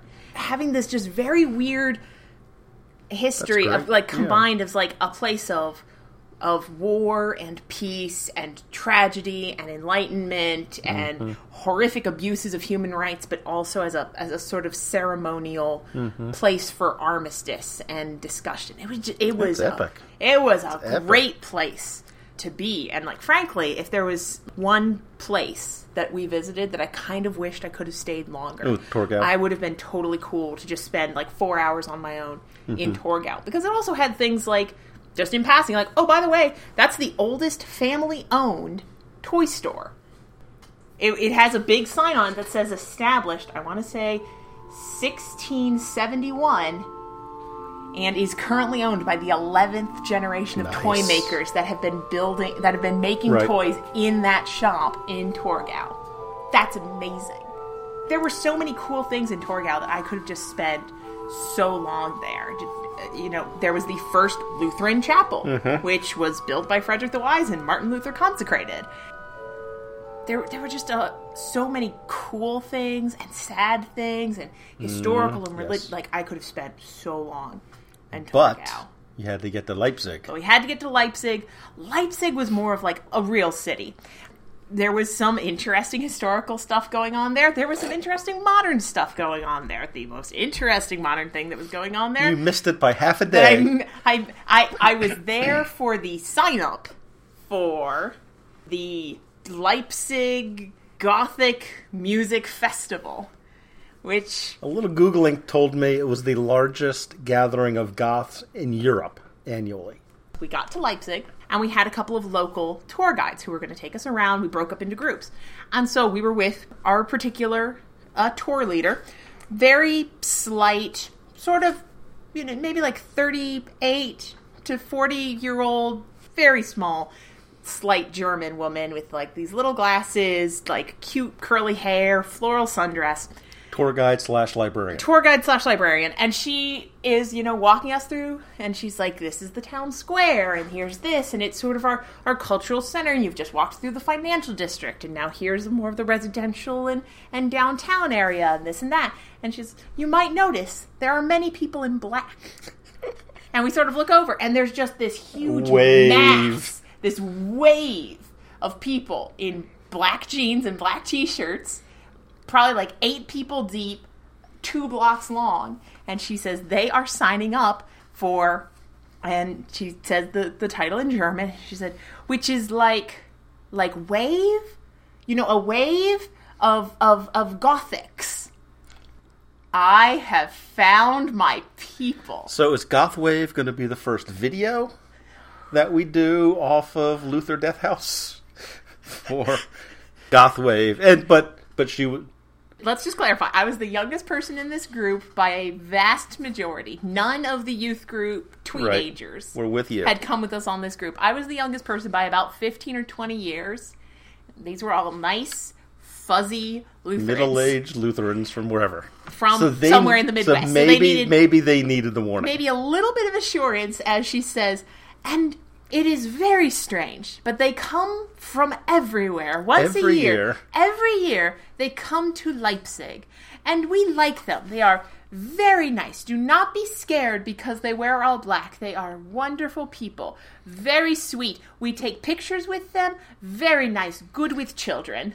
And I'm like, This is just the best. This is the best And thing. wasn't there a... We don't know why they We come... don't know. They come here every year, and we do not know why, but we like them. I'm like, this is the greatest thing. This That is the greatest is the thing way- that I could have ever been here That for. is This the way perfect. to welcome your Goths. We do not understand them, but we love them, for they are nice. And I'm like, yes! Yes, they are. So just waves of goths and punks. They all wear black, and some of them are just all black, and some in like lace, and they have umbrellas. It is very interesting. I was just watching this sweet, like, slight, you know, little woman, German Trying to lady, explain attempted goth to and explain steampunk attempting to aesthetics. explain what Lolita fashion is to all of these American middle-aged Lutherans. Like, this is the greatest. This is the greatest thing I've ever been witness to. I loved it. And everywhere we went, there were just packs of goths. Because we were going to churches. Which, hilariously, attract goths. Yes. At a very high percentage. Especially 500-year-old churches. Especially. So, that was really... So you guys were it was- hanging that out was inside really the fun. church. They were in the crypts and the graveyards. That's like still no, legit. no. It was really fun. Leipzig, again, lots of Reformation era history, lots of World War II history. Leipzig, very famously, as our tour guide proudly pointed out, Leipzig is very proud of the fact that the marches to demand the fall of the Berlin Wall started in Leipzig. And she took us to the church where those marches started. Nice. That one day, everyone basically just realized enough was enough. And all of the people that had been gathering in the church and grumbling and complaining and mildly planning, maybe plotting a little bit, it all just kind of boiled over that night and went out into the streets. And the people that were there just started marching through the streets demanding that the wall come down. Right. And slowly people sort of came out of their houses and were just joining the march. And she said by the end, 300,000 people, roughly half the population of Good Leipzig, on you, Leipzig, was marching. And so she showed us downtown, right by where the Goths were congregating in this big downtown park. There is a massive wall. It's the side of this giant building, about 50 feet tall and a block and a half long. And on one end is the wall. Mm-hmm. And it's got protesters and East Germans and machine guns and guards. And then it's a blank black and white wall that's just sort of like crisscrossed with these impressionistic marks all the way down to the end. And at the end of the other end of the wall is Leipzig with candles. right? It was great. That's epic. And she was there. Mm-hmm. You know, she was 40-ish, and so she was like, I was there. And I saw it. I was not brave enough to go out with them, but it was one of the greatest days of my life to see. And I was like, yes! So that was awesome. We saw a little bit of touristy stuff. We saw Leipzig University, which again has some 15th century and 20th century history. That the university was, like the Luther House, originally a monastery. Right. But after the Protestant Reformation, it was no longer a monastery, and there was this big open building, and the town decided to make it into a university. Nice. And Martin Luther, before he died, did come there, did consecrate the sanctuary. It was a Lutheran sanctuary and a Lutheran university proudly for centuries. And then communism. And yes, you told me about this. You remember Yes, this one? Yes. So we walked through the university, and it's this big modernistic, like, spaceship. And we walk all the way What through the you'd university. think of as modern European or modern German. Yeah, like just the most like space age swooping lines architecture ever, like Sydney Opera House. Mm-hmm. And we walk through it, and then there's this little bronze statue in the middle of the square. And she brings us all around, and she says, this was the cathedral that stood on this place. During the communist occupation, it was bombed. And utterly reduced to rubble. And it was one of the hardest, most terrible, just symbolic things to happen in Leipzig. After the marches, after reunification, after everything, about 10 years ago, they were rebuilding the university. And they wanted to do something to remember the cathedral that had stood there. And so they put that plaque in, but they also built a new cathedral as part of the layout of the new university. And so she had us all turn around, and we looked up, and there was a big, like basically just in the middle of this space age, modernist, swooping, skyline of different curves and angles. In the middle of it, you could sort of see a tall square building with a pointed triangular roof that looked not unlike the end of a cathedral, right. the eastern wall of a cathedral. And it had a big, tall, pointed windows built into it, big, tall, narrow windows, and a big rose window at the top.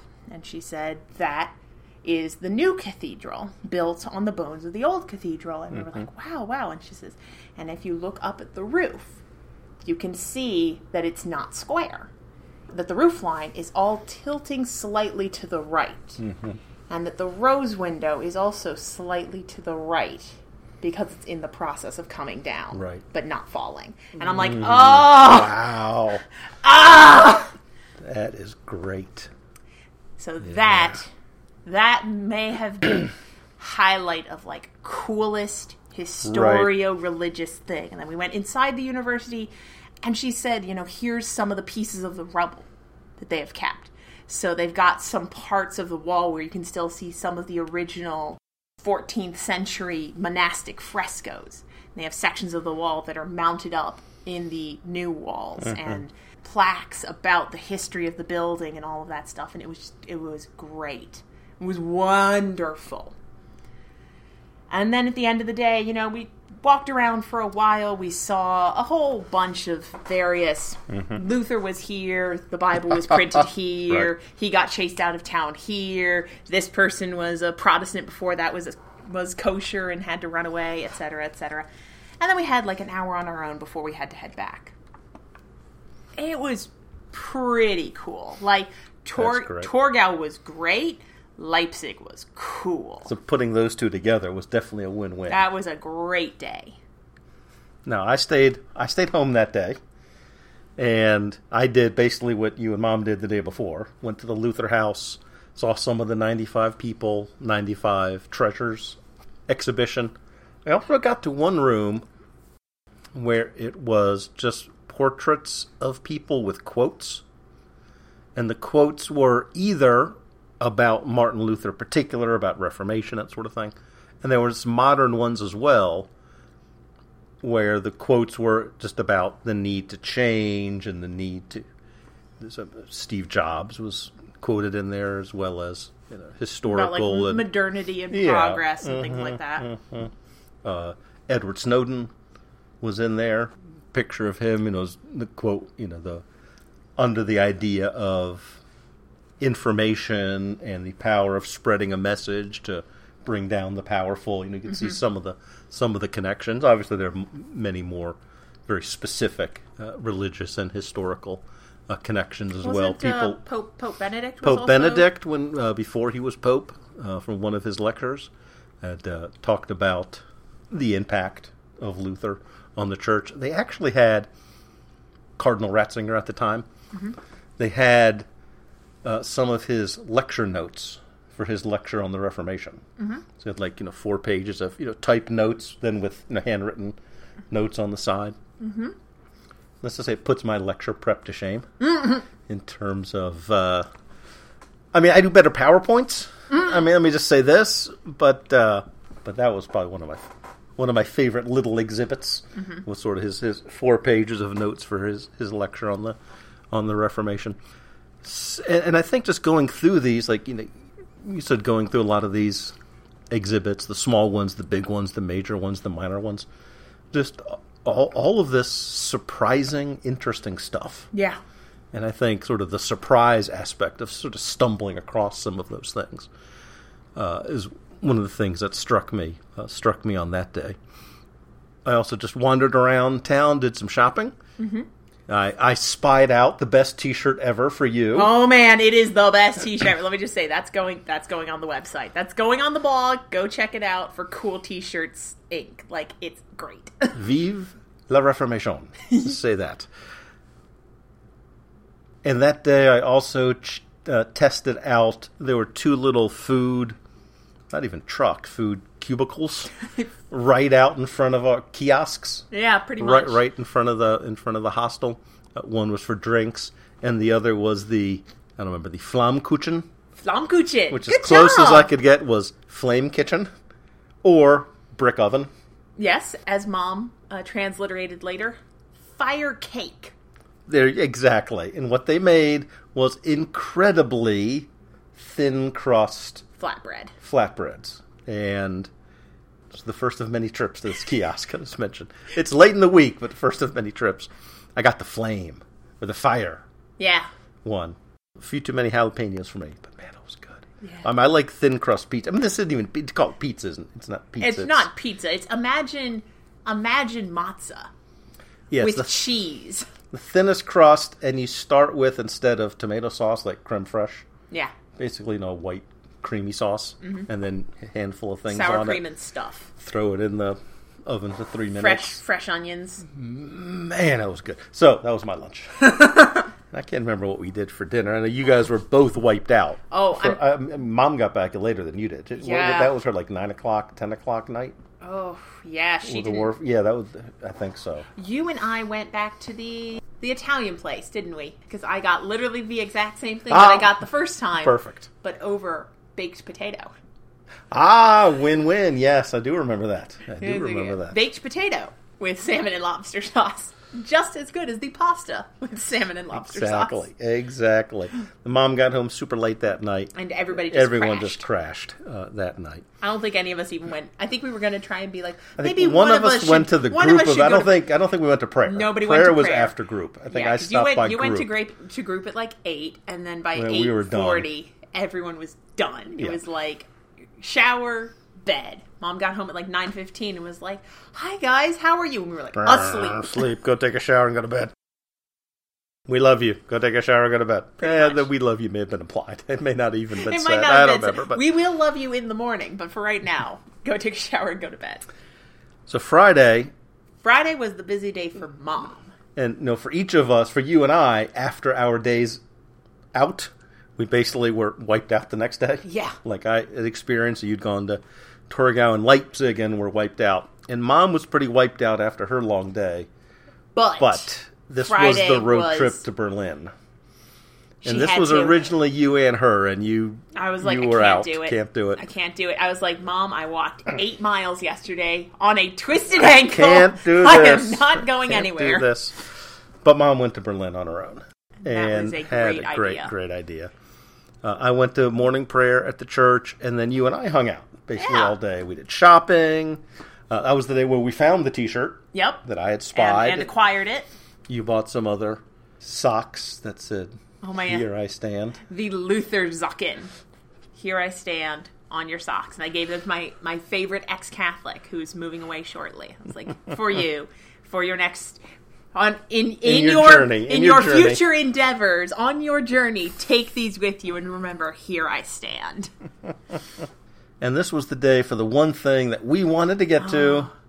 This was going to be the thing that we were like, we're going to do it. We're going to do this together. For this, to report on this episode of Darkness to Light. Unheilige Bilder, or Unholy Pictures. Here's the description. Flyers and propaganda cartoons have been an important part of the Reformers' publicity from the very beginning. This exhibition presents modern cartoons which are not blasphemous, but critical and occasionally humorous about church. Most are in German, but it may be worth a look. Yes, it would be worth a look. But it was closed the day we went. Because they were having an event on Sunday. So they were already closed. Oh, so we missed our shot. Chance to go and see the cartoons, which would have been our perfect fit for this episode. But we did make up for it by having lunch at the Potato House. Der Kartoffelhaus. What would I say? In Germany, they have their own IHOP. but the P stands for potatoes. Yes. And we knew that this was the right place because we show up and there's a giant menu in very, very small printed German with no English whatsoever. And you go, okay, this might be complicated. You sit down and the waitress walks over and says, Guten Tag. And you say, hello. And she goes, English menu? Yes! Exactly. And I had the potato hacienda, which was basically an enchilada. But on a potato. But on a potato instead of wrapped. And it was awesome. And with cabbage. And with cabbage, because no matter how Mexican you get, you're still in Germany. That was pretty great. What potato do you have? Oh, I had potato pancakes. Ah, yes. Caprese. So it was with the sliced tomato and sliced mozzarella and fresh basil all up on some potato pancakes and baked in the oven. And a bowl of sweet potato mango? Sweet potato mango soup with curry sauce and baby shrimp. Was that as good as it sounds? I mean, it was pretty great. Let me say, I loved my enchilada potato, but I realized you had gone for it. Oh, you really went for it on that one. Oh, yeah. It's like latkes and a caprese salad at the same time. Literally the greatest thing I've ever eaten. And of course, I made it into sandwiches, and the waitress was very confused by what I was doing, cutting up my pancakes and my cheese and not giving any of it whatsoever to you. Yeah. But by that point, we had gotten from the days in the high 80s to the day in the low 70s. Yeah. So sitting outside, wandering. Sitting by, I do want to point this out, by the canal. Because there's like a nice little skinny canal that goes right down the center street of Wittenberg. And so like sitting by the canal on the sidewalk with the breeze. Felt very European. Oh, it was good. It was very good. And then, of course, we walked literally right past the ice stand with no name and got ice on the way back to the hostel. And what was your new favorite? Oh, marzipan ice cream. Marzipan ice cream, which I gladly proselytized to every single person who would ask. Mango was epic. Yes. Because that has such a pungent, and biting flavor. As my mom found, every single place hazelnut. has haselnuss. Yes, excuse me. Haselnuss. Indeed. So we went anywhere, we got haselnuss. And the one last thing that I forgot, I'm going to skip back to Torgau. The literal ice cream sundae on top of this day is that right by where we were going to meet the buses, there was an ice cafe. Mm-hmm. Of course there was. It had double espressos. Of course it did. And what? Luther ice. Which was chocolate almond rum ice cream. Yes. And was possibly that and the double espresso before the second half of my day. Pretty great combo. Pretty much the best decision that I made in the entirety of the week we were in Germany. It had Luther in the name, so I assumed it was beer or some related. Mm-hmm. Yeah. It had alcohol in it. Of course it did. Oh man, that was good. It's the only time I paid more than €1 for a scoop of ice cream. I thought it was worth it. I don't like this wanton, flagrant spending. Right. But just this once. Just this once. And then that evening, we were feeling in the mood for some good old-fashioned American food. This is my favorite thing in the world. If you're friends with me on Facebook, you saw me post very excitedly about this. I love going to other countries and getting, quote, authentic American cuisine, unquote. Because you never know what you're going to get. You could walk in and there could be pizza in there. It's usually hamburgers, but not always. Sometimes it's baked chicken because they haven't quite understood the deep fry, the southern deep fried thing. It's literal roulette wheel. But this one was not really hiding what it was. No, and almost every single one is okay food, but not even close to being American. Yeah. I'm still mildly perturbed at the authentic American burger I got in London like 5 years ago. Last time I was in London, which had no ketchup, mustard, or lettuce. It had rocket, aka arugula. Right, that's a lettuce horseradish sauce. Yikes. Which is just totally incorrect. And Swiss cheese, not cheddar. I'm like, you are 0 for 3, my friend. But this place in Wittenberg knew what they were doing, And they did it well. and they were Wittenbergers. Man. That was good old home-cooked American burgers. Quarter-pound burgers. On huge German, On huge solid, German buns. with various sesame seeds and 3 or 4 types of seeds, I'm sure, on those buns. They were epic. Yes, they got everything right, which is quarter-pound burgers. Giant side dishes. Yeah. Loud music, mason jars, free water, and most importantly, regardless of what type of food your establishment serves, nachos. They did have nachos, so that did fit the American. So Wittenberger just wins forever. Best American food outside of America. It's a good burger. It's official. Your of the sweet burgers- potato fries weren't too shabby either. Oh, those were good. I had the regular fries. You had this Swiss kartoffel. I had the kartoffel Swiss fries. kartoffel. You did good. That was a good decision. And that's when the trip from Berlin, based on traffic and so, it's hard to tell exactly when your mom was going to make it back. She made it back at about 7. Yeah, so I swung back to get to the group event. And then I guess you took her out to dinner Yes. after that or something. You guys hung out. Went to a little sort of like more like upscale cafe. This was not on the main street, but again, Right, one street over. And so it was off the tourist drag. Yeah, so it wasn't a tourist restaurant, but it was still, nearby. It was just sort of like upscale German. So she got her sauerbraten, and she got So that was bet the her last thing to potatoes, check off her list, her pretty German much. list. I cannot describe how wonderful it is to just be outside Yes. in some nice mild climate. Like we asked Michael Bridges, Is it what is ever? this weather? And he was like, "Oh yeah, this is not normal." And I was like, "Well, you're welcome."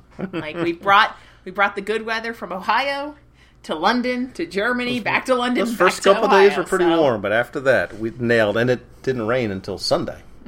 We were there 6.5 days without rain, which was pretty rare for them.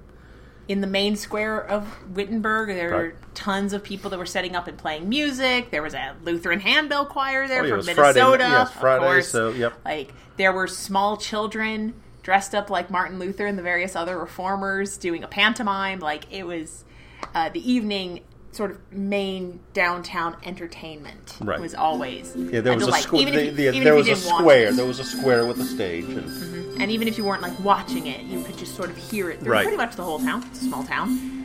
You could just hear either people singing hymns or playing handbells or doing whatever, children's choirs. It was just, Right. it's lovely. yeah, that evening I headed back and did the evening event. Then I went to bed. I guess Mom went to bed. That was the night that you went to the castle. No, she Church. went. Yeah, she went with me because Ah, again, okay. we were right next to the castle church. Right, so exactly. Why not? And so, Oh, and there was a really cool exhibit that was set up near the castle church that I'm not sure Mm-hmm. if you ever saw because it was on sort of the far side. And since we were coming up sort of the back Right, way from right. that one street Oh, that's over, right, yeah, that's right. we You got it walked from by that it. There was this thing called, I believe it was Our Door. That was set up in Wittenberg. And so, of course, it's like, the door. Right. It's a really big thing.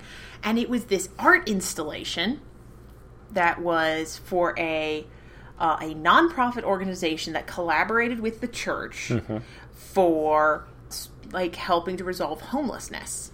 And so it was this big 2-story tall, like, metal framework that had all of these doors at all different angles. So it was all open doors. And I was like, oh, that's really cool. And all of them had been painted by different volunteer groups or advocacy groups or Right. whatever. And there were just a whole bunch of things that were like, home is family and love and safety and security and togetherness and community. And I was just like, oh. And so we walked around that for 15 minutes until the service was going to start. And that was really cool. I don't think I got any pictures of it, but I'm going to see if I could find some online. That was a very cool, very moving great. installation. That again, that was sort of the whole point of, we want to spend actually a good amount of time in Wittenberg, just Right. wandering around looking for these little things. yeah, because that- they had obviously gone all out. The city had so many of these sort of official events, unofficial events. You said sort of public art installations, some with admission fees, some without admission fees. So there's just such a range of activities just right there within Wittenberg. But that was a really cool one. And it had a little plaque about it, and it was like, we've worked to house this many teens and this many abuse victims and this many people recovering from alcoholism or drug use, these like elderly people and all that. And I was just like, people with disabilities, and it had all these stats, and it was like everyone should find their own home. And I'm just like, oh my God, it's like we're bringing people home, and I'm just like, and it's right next to the church, and and I'm in Germany, and there's all these, and I'm feeling so many emotions. It was really good. That's epic. I did not see that one. That brings us to Saturday, the last full day, and this was a day with no scheduled events of any kind. Again, so this was a packing day. This was a packed day, chill out day, last minute shopping for everyone day. I'm sure that's how it was scheduled.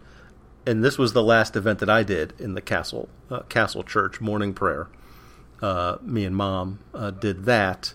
And then this was one of the things we picked up a flyer for early on. We didn't know about it until we got there, and that was the boat ride. The Elbe River Cruise. That was the highlight of my day. Because Mom and I had enough shopping to do that day and other things that we set you off that. It was in a little bit of weird part of town because you have to get to the docks. Okay, so you didn't cross to the other side of the tracks, but you walked down the tracks. And you went to the subway, and then you went we mean the Subway sandwich place, you went to the Subway next to the Aldi's, and then there was like an underpass, and you went through this tunnel under the overpass. So I did walk you halfway there. Then you walked on the old train tracks until they turned into the new train tracks, and then you went onto the bike path, and you took the bike path down, and then you went around the corner, and then you saw the river, then you followed the river, you went up a hill, over the hill, and then down to the boat. Once I saw the river, and I saw people ahead in the distance, so you're like, okay, you can do this on your own. The nice thing was the directions that Michael gave us, they were accurate. They were very, very accurate. But about 2/3 of the way through the directions, he said, now, at the moment that you think, I can't possibly be going the right way, that's how you know. You're going the right way. And I was like, that sounds really counterintuitive, but okay. And then we were on there. We had been walking for 12 minutes. I couldn't see the river, and I was like, there is literally no way that this is the right way. And you were like, well, he did tell us that was the final landmark. And I was like, okay, so feeling of total despair is the final landmark. Okay, cool. Walked 2 more minutes, saw the river, looked over the hill, saw the boat. And I said, okay, you're on your own. And the nice thing was, in Wittenberg, all I had to do was do 180 degrees. And you could see the tower. I saw the tower of the Castle Church. It's okay, I just walk back that direction vaguely, and I'll be okay. Yeah. It was like a 2-hour boat cruise. ride. It was €15. And we'd planned on that being kind of... It may have been a family yeah, event. when we made our original plan, it was like, okay, so there's one day where it's going to be Dad on his own, me and Mom. Then one day, Mom and Dad. Mm-hmm. One day, me and Mom. One day, us all together. This was the day we'd all be together. But we were all really exhausted. Mom's still had shopping to do. Mom's still had shopping to do. We had all been sleeping in the same bedroom now for 2 weeks. Because even when we were in London, we still only had one room. We were all pretty bushed. And I really, really, really, really, really wanted to take that boat cruise. Yeah. Like, I really wanted to take the boat cruise. You guys were less interested in it. It was, okay, moderate on your And €15 versus 30 versus 45. Yeah, so for €45, you guys were not totally sold. So you sent me off on my way with €15 and a vague direction of where we were going, and I read the Welcome to Night Vale book while I was on a boat, while it was very peacefully raining outside, looking at the German countryside, drinking an Irish coffee, and it was exactly what the doctor ordered. This was a win-win for you. This was total win. You and Mom got to spend some time together on your own, wandering Wittenberg. You guys had a nice time. You relaxed. I took my boat ride. My boat ride finished at 1. At like 1:30, I met you back at the flatbread place. Yes! So we have to do the flatbreads. All together, like we gotta. So we had some tradition is one with they had like corn. Oh, and, yeah, the like vegetarian, corn and mushroom and shallots and onions and leeks pepper and leek and the traditional quote unquote had some bacon. bacon and cabbage. Yeah, exactly. Traditional in a German sense. manner. What are the German traditions? Let's see: cheese, pork, cabbage, sour cream. Hello. On the flatbread. Hello. Yes, delicious. And then walking through Wittenberg for a week, there was one exhibit. It was not in the booklet anywhere. It was just sort of that sprung up there during the Jubilee. Festivities. Yeah, that we all decided individually we wanted to go to, and if we weren't going to do the boat ride together, but this was the one thing we were going to do together. And it was put on by the Museum of the Bible. Sponsored it here in Washington, D.C. from the International and American Bible Societies. And it was a free exhibit called Unser Book, Our Book. And it was the history of the Bible and the Germans. And it was great. It was like, amazing. For the free, unofficial exhibits that were just popped up there in the middle of town, admittedly the expectations were low. Well, but it was epic. We had moderate expectations going in. Then we realized it was free, and our expectations plummeted. And then we walked through the door, and were bowled over. First off, we had a docent, a tour guide with us. Yep, a personalized tour guide. Who spoke English and was relieved that we did. She was so nice. She had only been there for about 4 days. As long as we had been there. So I think we'd all gotten there on Monday. Monday. I think. And she was like, oh, thank goodness, someone else who speaks English. And so the three of us and our personalized tour guide had a fantastic time. It was great. The subtitle for the exhibit was called From Moses to the Moon. So it started with Torahs and went all the way to the Moon Bible.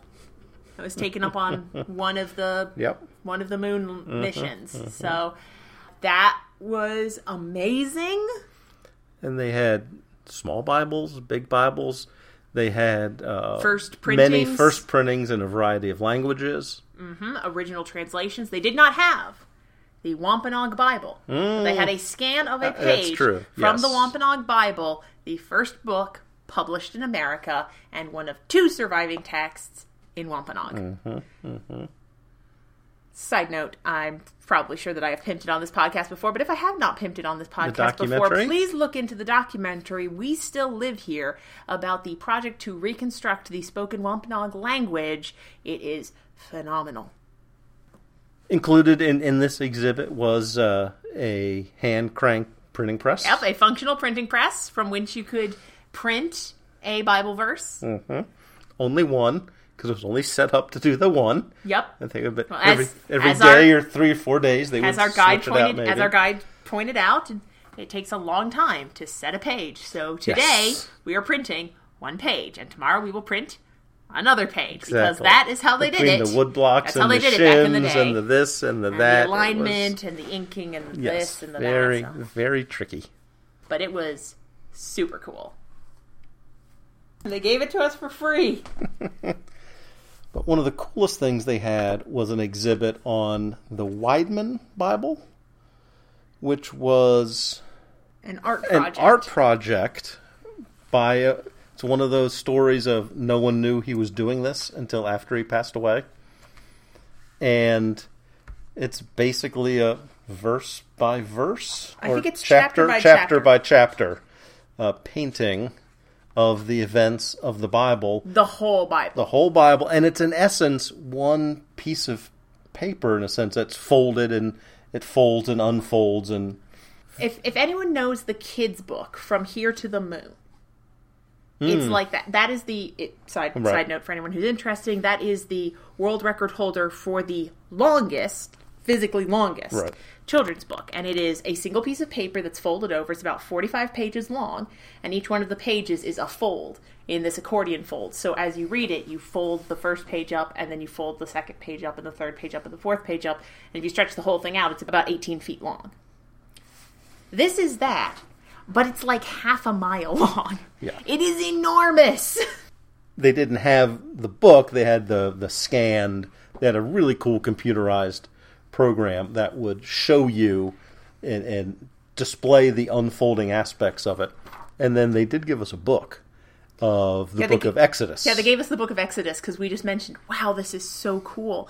And our docent friend said, I think we have some of those in the back. And we were like, oh my gosh, could we see them? And she was like, sure. And she asks her German-speaking colleague. He goes into the back and he gets one and brings it out. She's like, yeah, the only one we have right now is Exodus. But here's all of Exodus. It's about 85 pages long.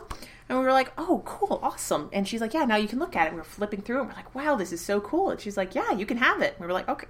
Well, how much is that? She's like, no, it's free. You can have it. It is epic. It is incredible. I'm going to see if we can find some scans of this art or a link to the project. Yeah, link to the project, yeah. It is amazing. And it has, like, all of the plagues. So it's 2 pages of this book. One full accordion fold of the book is each one of the plagues. And so, of course, the copy that we have is literally all in German. But you have River of Blood on one side and frogs Locusts on the other. And then you have flies and dead livestock. And then hail. you have hail and locusts. And then you have darkness and death. And it's just so cool. It's all done in this really angular... It almost reminiscent of the Prince of Egypt. Yeah, but not hieroglyphic. But the way it unfolded, specifically Exodus, it certainly had that feel to it. If you know that scene in the Prince of Egypt, if you haven't watched the Prince of Egypt, please go watch it at this moment. Stop this podcast and go do that. Where Moses freaks out and has a horrible dream sequence where he's in the hieroglyphics. Imagine that. It's sort of, it looks like a weaving, as if someone had woven this story like a tapestry. So it's all of these 45-degree angles and 90-degree angles and bright block color. Like most of it was done in like marker and pencil, and it is awesome in like the proper way. Oh, great stuff. I know we're getting really distracted, but it's really pretty. About that. And that was the highlight for me of that exhibit. But even up to that point, it was pretty epic exhibit. The Unser book. That exhibit was definitely the highlight of the day. Were there maybe 75 minutes? Maybe we weren't there that long. It's not very long. No, it was a single building. Maybe basically one room, but sort of broken into 4 rooms that you could walk through to sort of do. But we saw everything they had. The Jewish history side, and then like early Christian 2nd and 3rd century, and then Reformation, and then early modern. And you basically went through the entirety of the history of the translation and copying of the Bible in 4 rooms, and it was incredible. I mean, part of it was not having expectations, but even now, thinking about it 2 weeks later, it was just great. Everyone's been asking, like, what is the best thing about Germany? And I'm like, Unser book. For a combination of religious experience and, like, content, historical importance... Just a really well-curated I was going to say, the quality of the curation. By very pleasant, knowledgeable people. Yes. That was great. And in terms of the exhibits, in terms of the Luthery, Bible, Christian-y, religious-y things, it was the last thing we did. And that was a pretty great way to go out. I think so. It was like going out on top, I think. And we were not able to get into unholy pictures. Right. But... in Unser book, they had several copies of the Reformation era Bible. And there were some that were, the full text transcribed, and there were some that had a few pictures, and then there was one that was literally my first coloring Bible. And it was 450 years old, and she was talking about, so here's how the printing press worked. And we know this because comic books. Yes.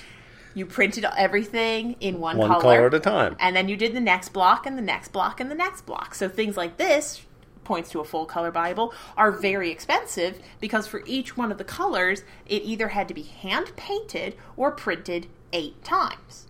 Either way, that's a lot of time and effort, so it's much more expensive. But we just have this picture or you Bible can color it in yourself. That's just black. It's just black. You print it once, and you give it to people and let them color them in themselves. And I was like, oh my gosh, My First Coloring Bible is 450 years old. As Mom pointed out, when we went to the 95 people section, 95 treasures display, and we saw a study Bible, she said, people have been writing in the margins of their Bibles. This is a grand tradition for 500 years. So everyone who tells me I need to stop writing in my Bible, I'm going back to Luther, buddy. I'm going back to the Lutheran tradition. And then here, it's people have been coloring and writing in their Bibles literally since they've been able to get their hands on them. And again, there's just something comforting about that. Yes. People have been telling stories with comic books since the beginning. So suck it, like intellectual purists. Boom! There was one last place to eat that we hadn't gone to, that we'd walked by a few times, because it was up by where the buses were, sort of in the other side of town. And that was, again, one of these stalls called the Braterie. So we went up there, and we got brats, or as I say, I had a side of brat with my dinner of mustard. Yes. Generous Germans when it comes to their mustard. And at last your sinuses were cleared, your head was relieved of pressure, everything was clear and beautiful for a brief period of time, all because of that mustard. Yes. That's what we like to call real mustard. Woo! And I'll say this, it's not to criticize our European friends, and it's certainly not the case that America gets everything right. But I will give us credit for one thing that I noticed, and that is that we have done a pretty great job stigmatizing public smoking. Yeah.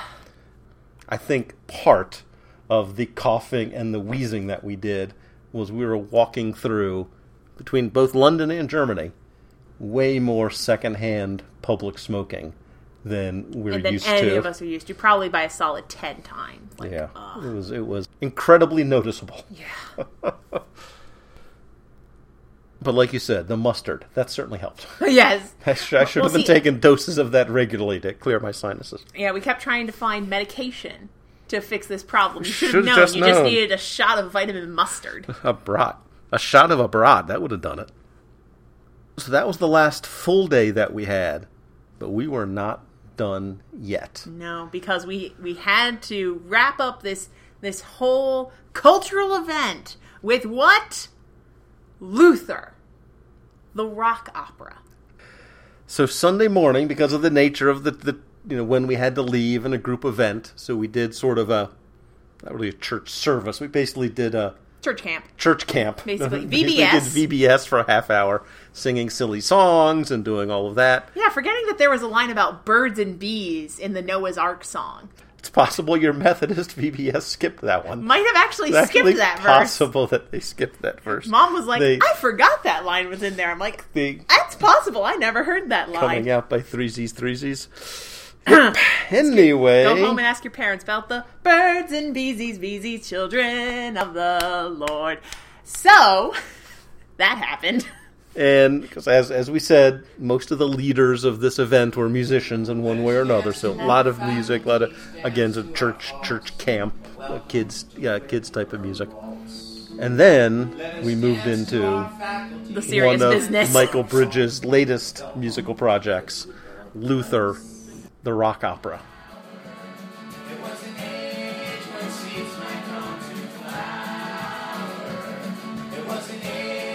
Which was not the life of Martin Luther meets Hamilton the musical, but we did have the guy with us. Pretty darn who close. did that. So, a couple things going on here. This was somewhat based on a graphic novel.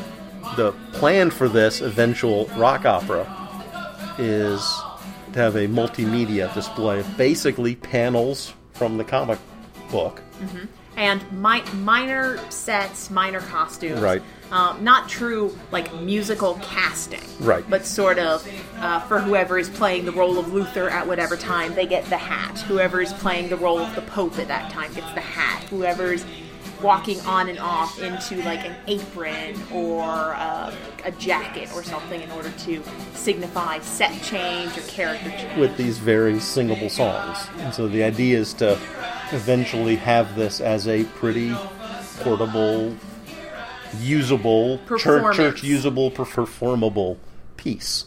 And we got some of the previews of it. Yes, and we have a few recordings of that, which hopefully are currently playing under this episode.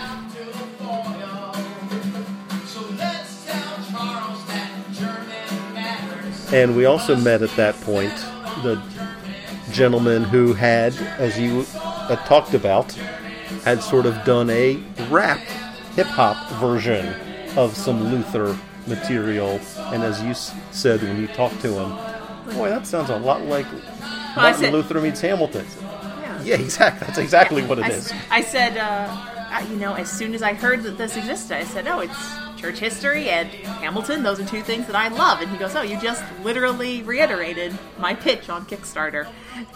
And that entire album, which is called Here I Stand, the Lutheran Mixtape, is available on his website, which is andypokel.bandcamp.com. That's Pokel.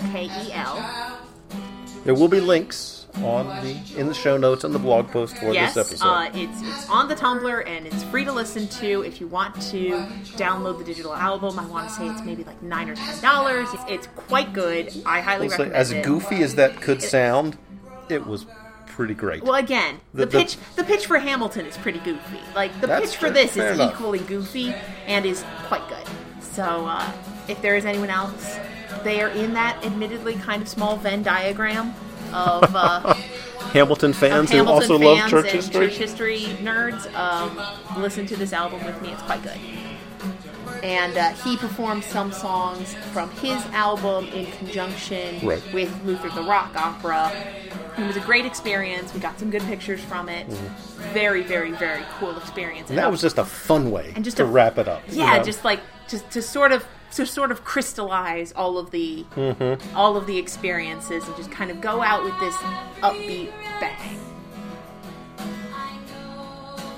And that was it. It was raining that day, so we ran out to get our last thin crust. We didn't necessarily want to run into the town to get dinner before the buses came.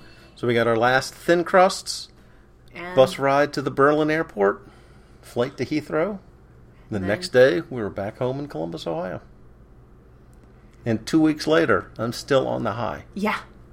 That was a whirlwind, globe-trotting experience, and I still haven't entirely parsed in my brain the experience. This has helped me. Let me just say, having 2.5 hours to pour out here into a microphone has really helped me. I know you've been able to talk to some people at work, talk to some family and other friends about it, but to have this intense conversation has really helped me process it and remember it and relive it, and it was just such a terrific idea. And I'm glad you and Mom let me come along. Yes. Because as we established, you were going either way. I'm glad you let yourself be dragged along. And because you mentioned it, I am glad that I mildly, straight up bullied and harangued you into getting an iPhone with Google Translate before we went to a foreign country. That did help my comfort level massively. I will confess to that. It was day 12 of this trip, and I was on the Elbe River, and I was reading my book, and I was drinking my Irish coffee, and I had like a moment of clarity where I sort of like looked up for a minute and looked out the window and went, I'm in Germany. That is so cool. That is so cool. And then the tour guide said in German, and if you will look immediately to your left, you will see the Wasserluther. We were just scooting right past this little island there on the Elbe River, and on it was a statue of Martin Luther. Of course, because it's Wittenberg. And I thought, there are Luthers everywhere. This summarizes my whole experience right here. And to me, one thing I like just about this overall trip, and I think we were careful in our language, they were careful in their language as well. Yes, Michael Bridges Yes, specifically very brought this specific. up once or twice. And that's that this is not a celebration of the Reformation. It's not like, woohoo, schism, yay! Yeah. Although the joke was, once every 500 years, it may be okay for Lutherans to throw a party. Oh, since we're on this side note of Lutheran jokes, I am still mildly disappointed that you did not have like the. Well, that was one of the days my voice was not quite working full power that day. It was the day that I was at the group meeting by myself. Which is also amazing. See, this is So why I was literally the only non-Lutheran. This is why in Mom this doesn't group. feel comfortable just letting you go off on adventures know. on your own all the time, you troublemaker. But through my head, I wanted to say, because this was a mix of American Lutherans. Mm-hmm. So they were from the Evangelical Lutheran Church in America and the Lutheran Church Missouri Synod. And so I wanted to, just in the open discussion time, I so much wanted to raise my hand and say, so could someone explain to me what's the difference between the ELCA and the LCMS? And which is better? Hey! So you were getting in touch with your Lutheran heritage. See, I wanted to start another Reformation right there. Right there. I mean, I was near the back door, so if things got a little feisty, I could just You could just duck walk my way out, and I'd be back in the room in no time. It would be perfect. So I was not able to say that one out loud, but you thought it, and I was proud of you. But they were careful, again, in saying this is not a celebration. This is a commemoration. A meditation. Yeah, we were recognizing the historical event.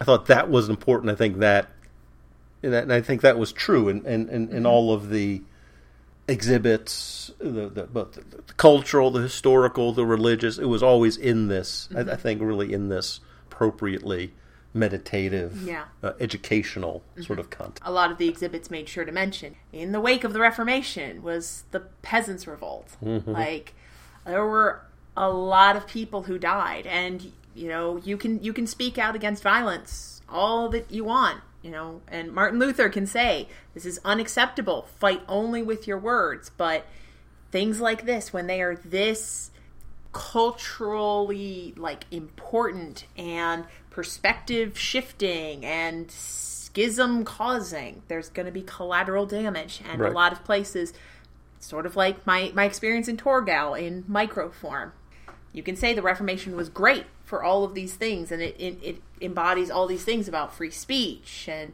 openness of information and all this stuff, but a lot of people died. Mm-hmm. And recognizing both of those and being able to say this is part of our history and we're proud of it, but we're not going to whitewash the terrible things or ignore the problems that came out of this or the atrocities that happened. And like we said, the Germans seem to have a pretty solid understanding of that from World War II and the Cold War, the East German side, and et cetera, and before and after and since.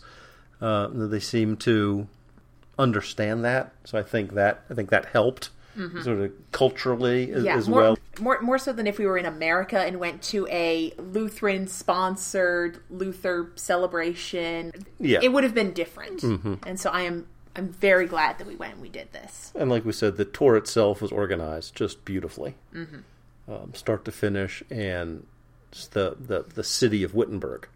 Very welcoming, and just the number of exhibits, again, official exhibits, unofficial. Again, our favorite, the Our Book exhibit was just an unofficial exhibit. So, the combination of all of those things, I think it hit on the educational, the devotional, the family, the historical, the social. I mean, there were just things happening at so many different levels. Very, very enjoyable.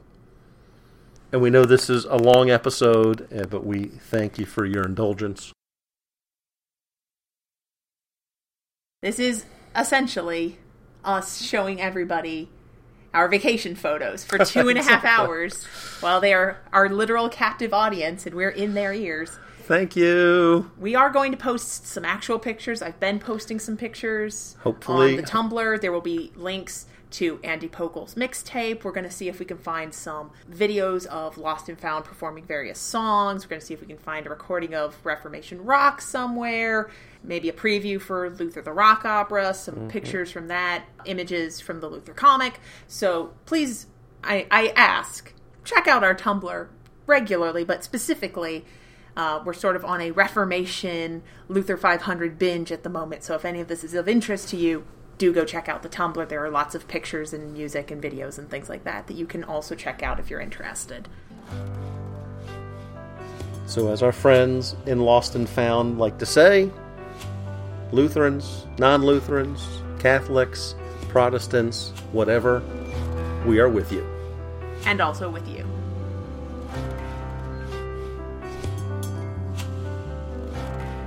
While you're waiting for the next podcast episode, check out our websites. Dorknesstolight.blogspot.com contains reviews, essays, and other similar ramblings.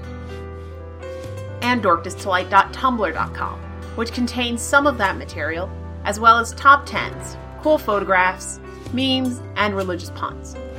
We also run a general interest comic book podcast network, Relatively Geeky. That content can be found at relativelygeekypodcast.blogspot.com or by searching iTunes for Relatively Geeky. Let us know what you think of this topic, this episode, or this podcast in general. Feel free to send your thoughts to us at dorknesstolight@gmail.com. We would also appreciate any ratings or reviews left for the podcast in the iTunes store to help like-minded people find us. Our intro, outro, and promo music is by Anderson Kale. Check them out at andersonkale.com or search iTunes to purchase their music.